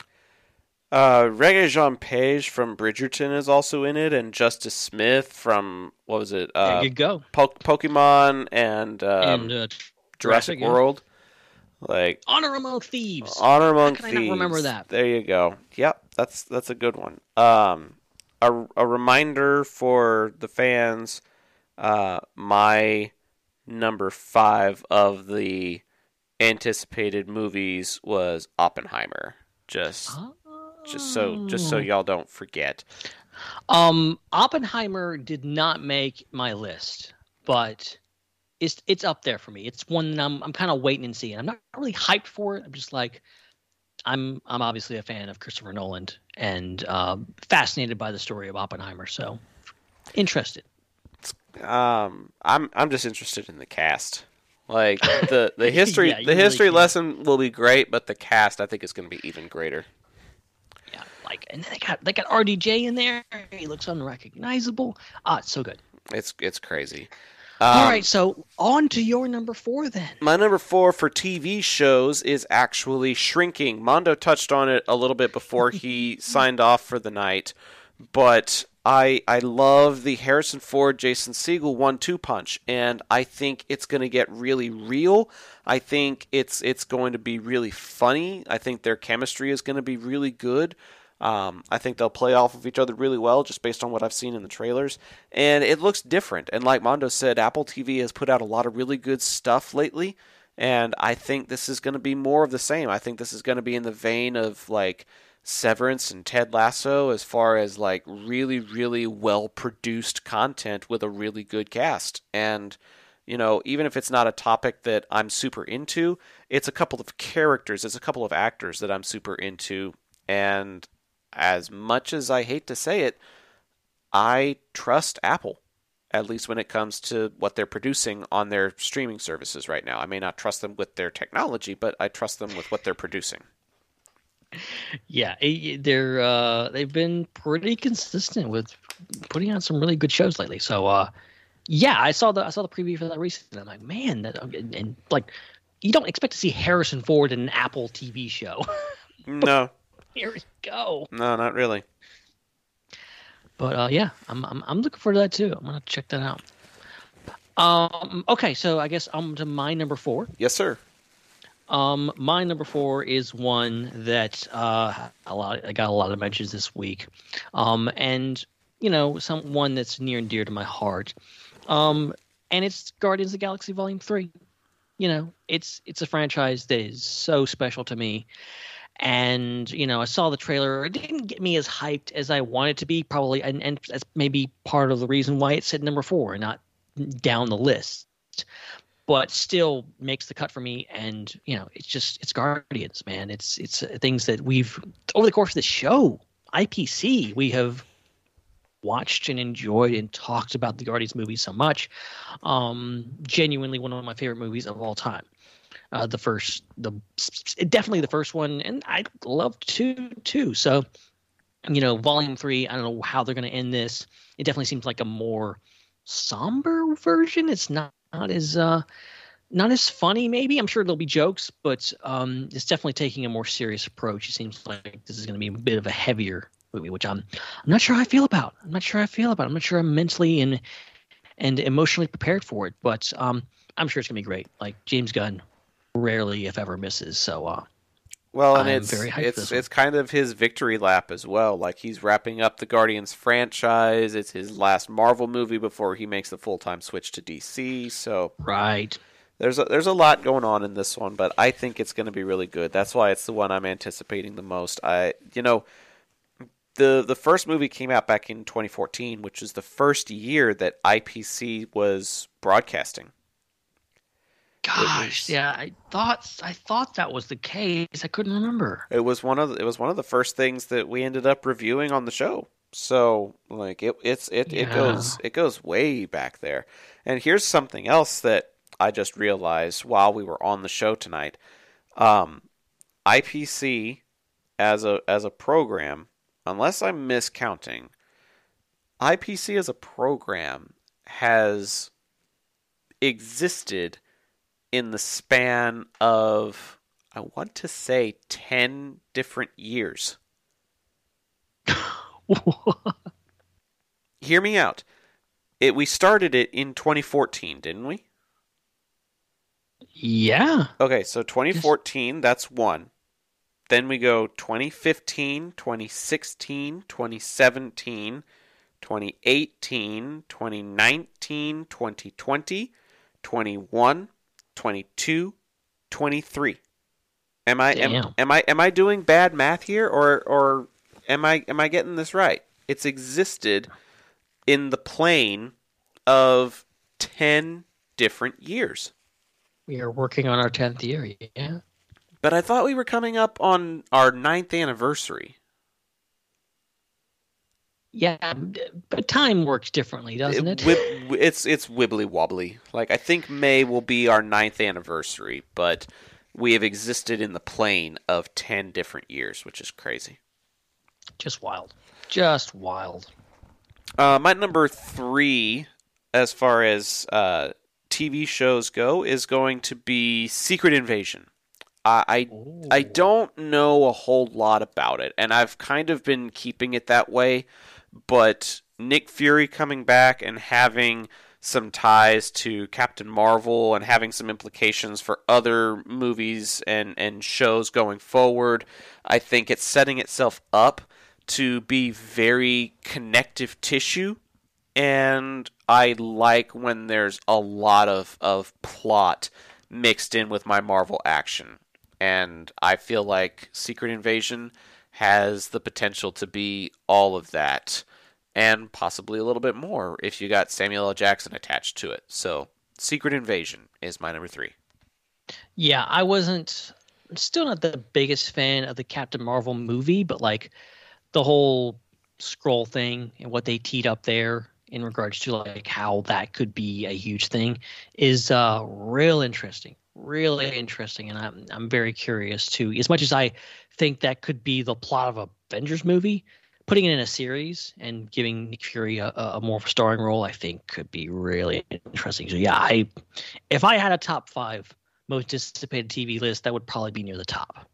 But I don't. So I'm going to go back. Yeah, let's go. Number 3. Let's go to TV. Sorry about that. My nose has decided to act up on me in this last 20 minutes or so. So I probably am going to be ducking in and out unexpectedly at times. It's perfectly fine. A little bit of silence never hurt anybody. My nose hurts. My nose just hates me. Like, it doesn't hurt. It doesn't like me. I know. I've had allergies all my life. I know exactly how you feel. It's bad, okay? But let's just move on. Let's move on to my number 3, and it is another Marvel movie. And obviously, those are big for me. And this one, not in the MCU, but still very special to me: Spider-Man Across the Spider-Verse. Into the Spider-Verse was so special, and something that I don't think I really expected to be as much of a favorite movie for me as it is. And it's one that I still go back to like very much a comfort food type of movie for me. And this one looks great. Like you have, Spider-Man 2099, voiced by Oscar Isaac. You've got thousands, millions of Spider people in there. You get the original cast back. Man, it just looks great. Looks really, really good. I'm looking forward to seeing how they progress that story and where it goes. And apparently, I think it's supposed to be not really advertising. I think it's supposed to be Into the Spider-Verse, Across the Spider-Verse Part 1. So there's 2 coming down the pipe at some point. But yeah, I'm very much looking forward to this one. I think there's supposed to be like a sequel of some sorts, and eventually it's going to change its title, kind of like Infinity War did with Endgame. So it'll be Across the Spider-Verse Parts 1 and 2 until Part 2 gets its own separate name. I don't think it has a name yet. Yeah, they did the same thing with the Avengers 3 and 4. Yep. Just like, it was going to be Infinity War Part 1 and Part 2, and then they were like, nah, we'll call it Endgame. Right. So, interestingly enough, Across the Spider-Verse was actually number 3 on my movie list as well. Ooh. And I had Dune at number 4 for me. So, I'm kind of in the same boat. I really, really loved Into the Spider-Verse, and I'm really looking forward to what that continuation is going to be. It's long overdue in my mind. Yeah, absolutely. So the number 2 spot for me is going to be kind of a wild card, but I know there are some people out there who are really, really going to be happy with this choice, most notably people who have been on this show before and done an entire IPC episode on this series, on this franchise, when you and I both couldn't make it. Yeah. This year, Paramount Plus is expected to do a Frasier revival. I've heard about this. They are looking at finding a way to bring Kelsey Grammer back onto the small screen via streaming services. And in all the interviews that they've spoken to him about this, he said that it's been very respectful. It's been very. They've been able to capture the essence of the show while also finding a way to continue it in a proper way, even with David Hyde Pierce saying that he doesn't really want to return, and with Mr. Mahoney passing away, they've still been able to find a way to capture the essence of what made Frasier so special. And they're looking at bringing it back this year, and I'm really, really excited at that prospect. Yeah, it looks interesting. This is the age of kind of bringing back old things, renewing them, or giving them a sequel, or whatever, as with that 90s shows. So, should be interesting. I love older. I love older TV shows, and Frasier is kind of on the cusp of being one of those older shows. Very, very late 80s into the 90s type of aura, and it was super successful. Went on for years and years, even after Cheers finished. And so, I'm hopeful about what they can do with this revival. I don't want to call it a reboot, but I don't want to call it like another season. It's almost like what Star Trek Picard has been for the Next Generation, Right. but in the Frasier universe. So I'm excited for it. Yeah, totally. So that should be interesting. I'm surprised it's coming out this year. It seemed like they've been talking about it for a while. I guess it's past time. I guess so. So my number 2 on the movie side of things is something that I definitely was interested when they revealed the title for this. It's a sequel to another Marvel movie that I wasn't the biggest fan of, but the title immediately draws to mind, something interesting that Marvel's doing with, maybe not doing a straight up sequel or a blah blah 2 type of thing, just something different. And after I saw Miss Marvel, that just threw my expectations through the roof for this movie. Obviously, I'm talking about the Marvels, which is apparently coming this year. And I don't know, I think Carol Danvers deserves a lot of. I think she hasn't got really her due yet in the MCU. I think I'm looking forward to seeing more from her. Kamala Khan already has my heart. My God, that that actress and that character is so lovable, and just she's so incredible. Look forward to seeing more of her.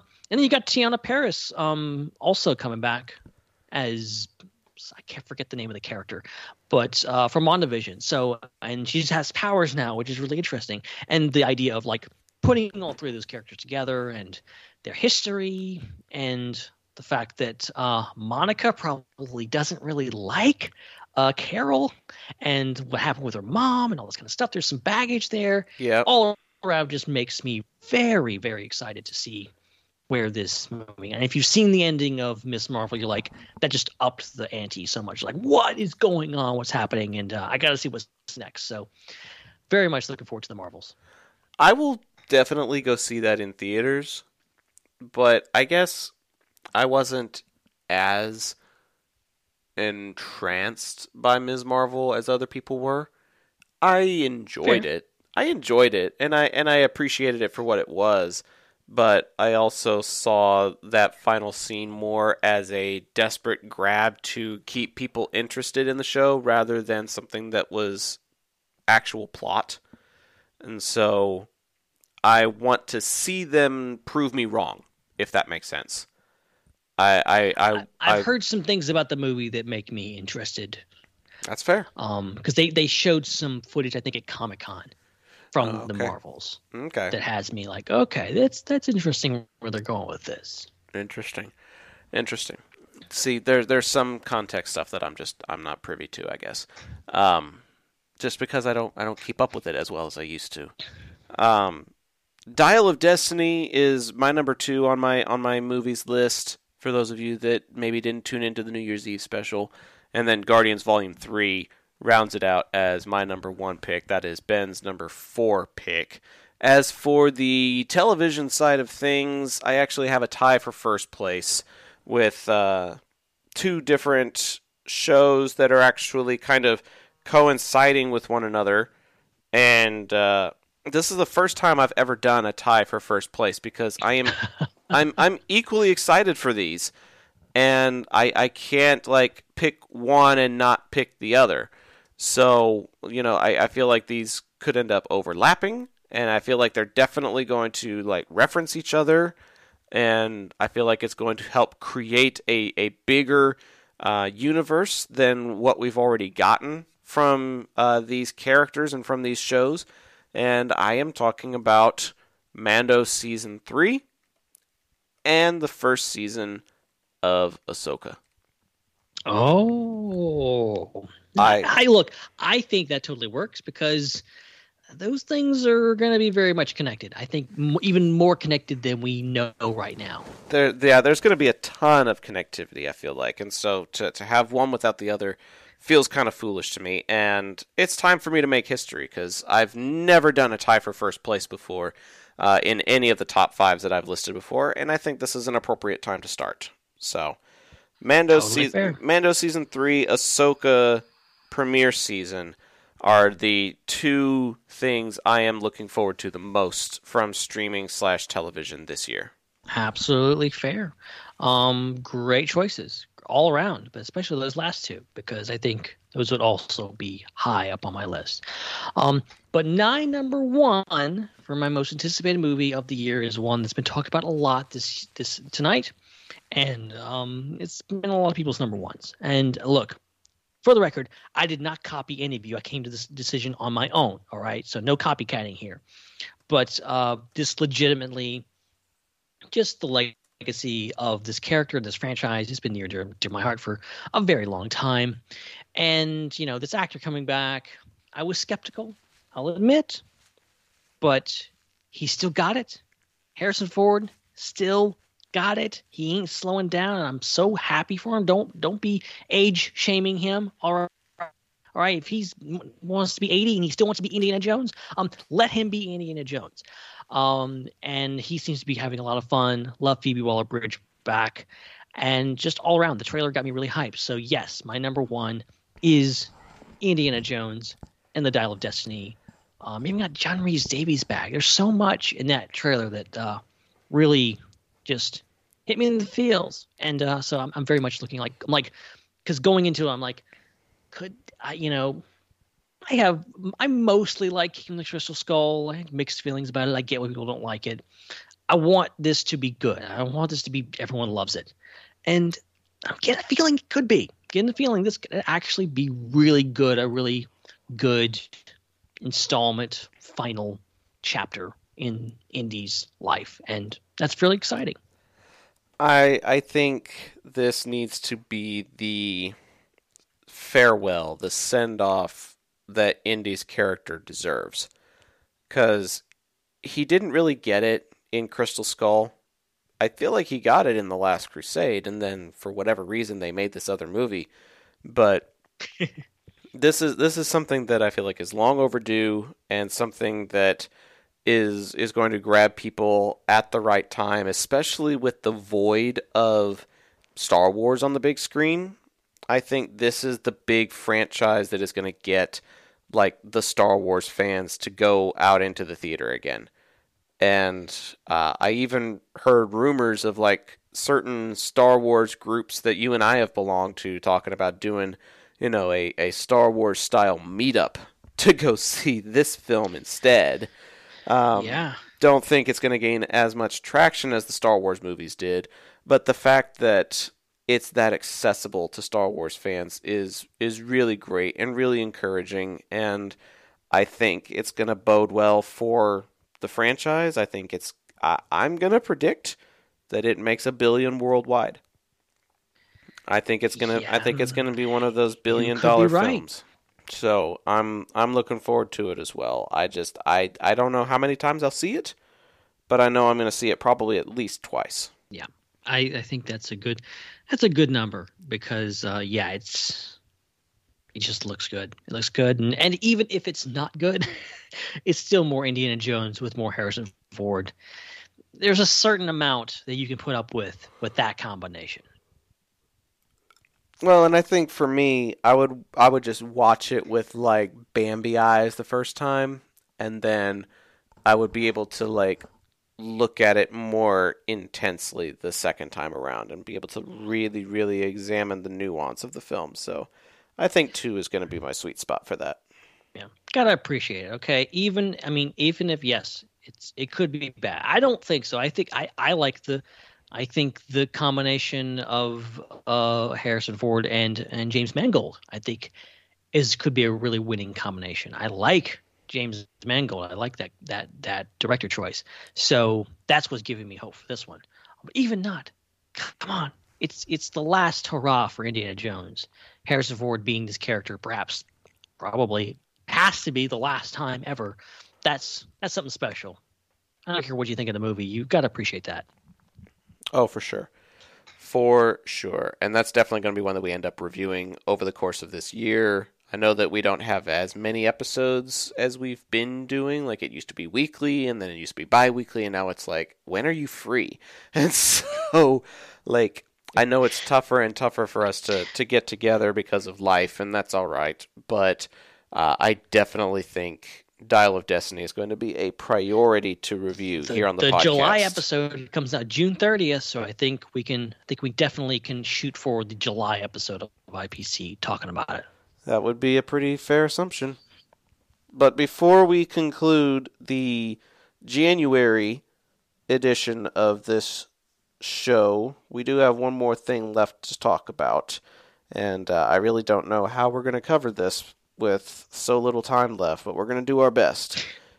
Ladies and gents, get out your hashtags. If you're tuning in on social media, be sure to use them on places like Facebook, Twitter, and Instagram. If you are like my wife or like Steven and you're still somehow tuning in after over 2 hours of this on a Wednesday night, then put it in the chat here on zachthevoice.mixler.com.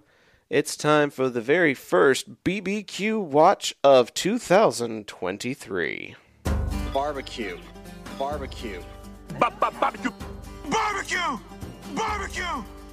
Barbecue. Barbecue it. Barbecue it. Barbecue it. Barbecue. Barbecue sauce. Barbecue sauce. Barbecue. Barbecue. Barbecue. Barbecue. Barbecue. Watch.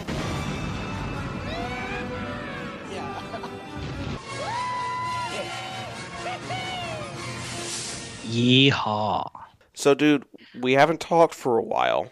Let's try to get caught up a little bit if we can. I know that during the holidays your family likes to travel a bit, and I like to experiment every now and then with different rubs or different sauces, different types of meats that I can prep at home. What types of barbecue have you experienced since we last spoke? Well, I will admit I will be brief.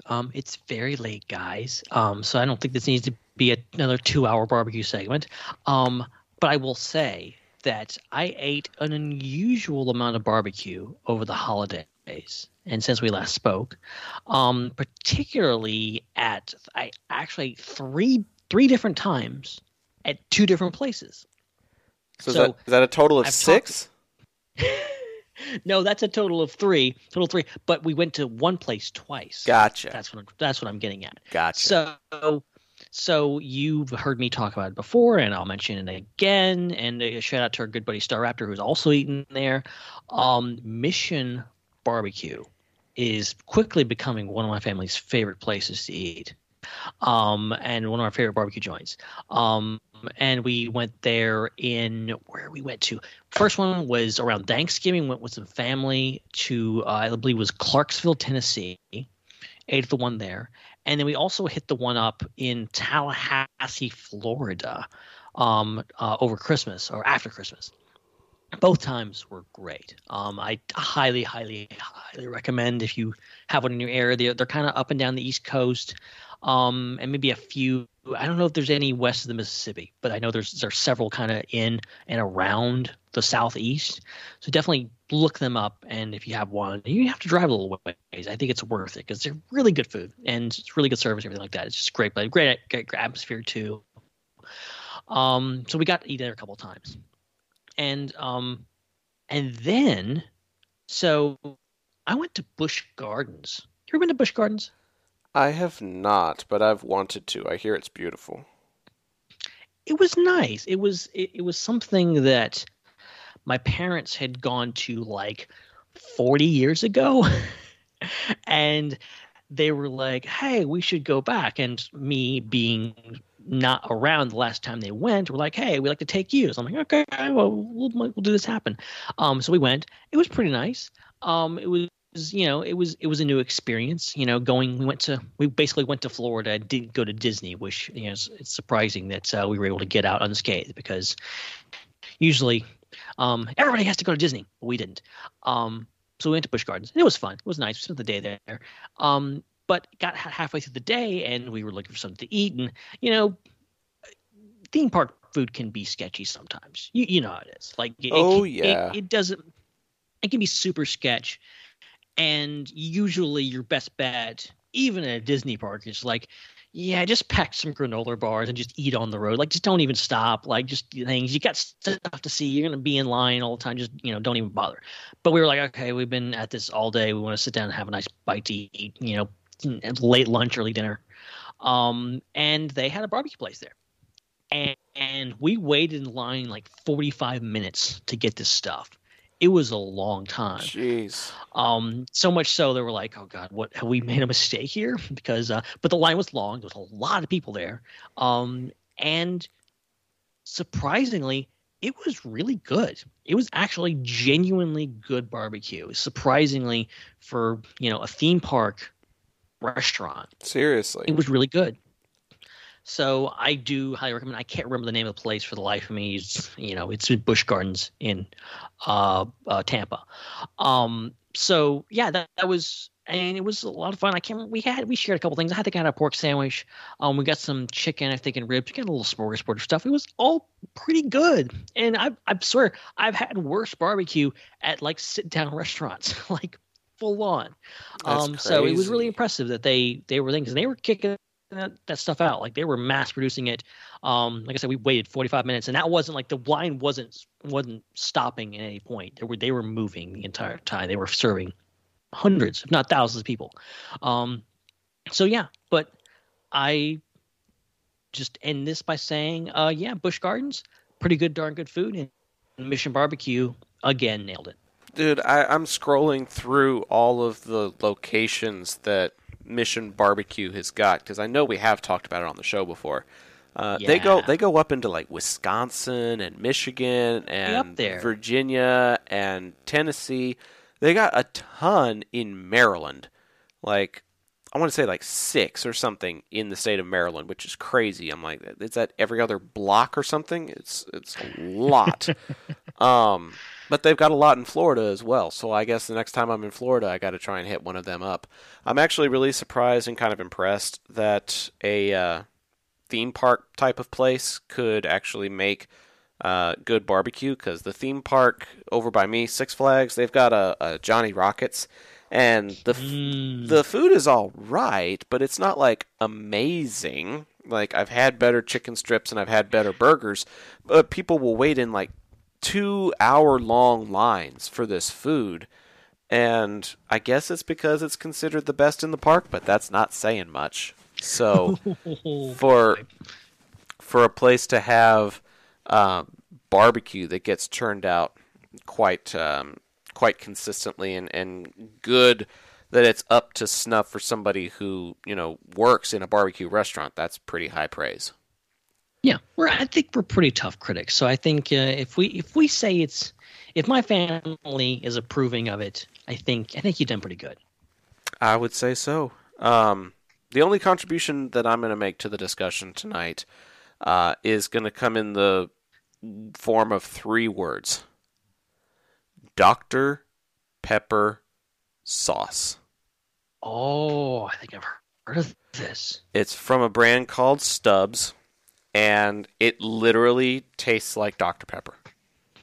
Oh my God. Yeah, I've seen Stubbs in the store before. Yeah. They make one that's Dr. Pepper brand, and it's like their Dr. Pepper syrup infused into the sauce.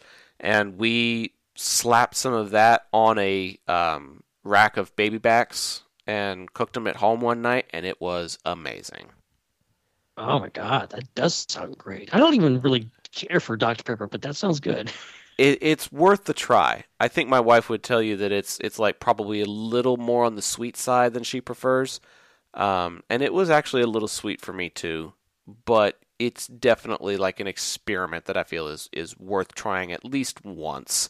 But that sauce is actually probably also really well suited as like a dipping sauce for your chicken nuggets too. Okay, that's interesting. So, you've never dipped your nuggets in barbecue sauce? Oh, hell yeah. Oh, okay. Okay, when you said that's interesting, I was like, did I just present a brand new concept to this guy? Like, that's that should be something he does on a regular basis. Yeah, I forgot about that because I think I just about lived off chicken strips at Celebration. Yeah. Found this one place in a courtyard of the Anaheim Convention Center that was selling chicken strips. I'm like, oh, okay. All right. And it was like, it wasn't super expensive and the line wasn't super long and it was actually pretty good. So like, okay, I made that work. And I think they had some barbecue sauce there. Yeah, that would do it. And I think that's going to do it for this episode of the IPC podcast as well. We're coming up on 2.5 hours, which is a lot longer than I promised either one of you. So thanks for gutting it out with me. Another one in the books. Where can people find you between now and sometime next month, I guess? If they see me walking down the street, they can follow me. Aha. Yep. That's how it works. I don't know if I want a stalker at this point, but I do want... I reserve the right to call the cops if you follow me for too long. Yeah, there you go.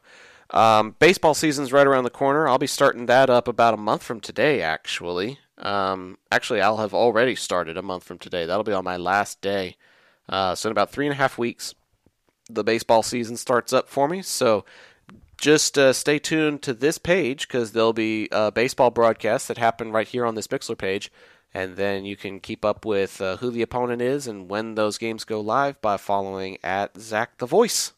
Hell yeah. And be sure to follow the IPC podcast on Facebook, Twitter, and Instagram, and join the Facebook group, the Intergalactic Peace Hangout, so that you get the top 5 prompts like the one that we presented tonight, as well as some memes and discussion topics and things like that we try to do in between episodes as well, to let folks know that, hey, we haven't died yet, and there's another episode coming up in just a few days. Hell yeah.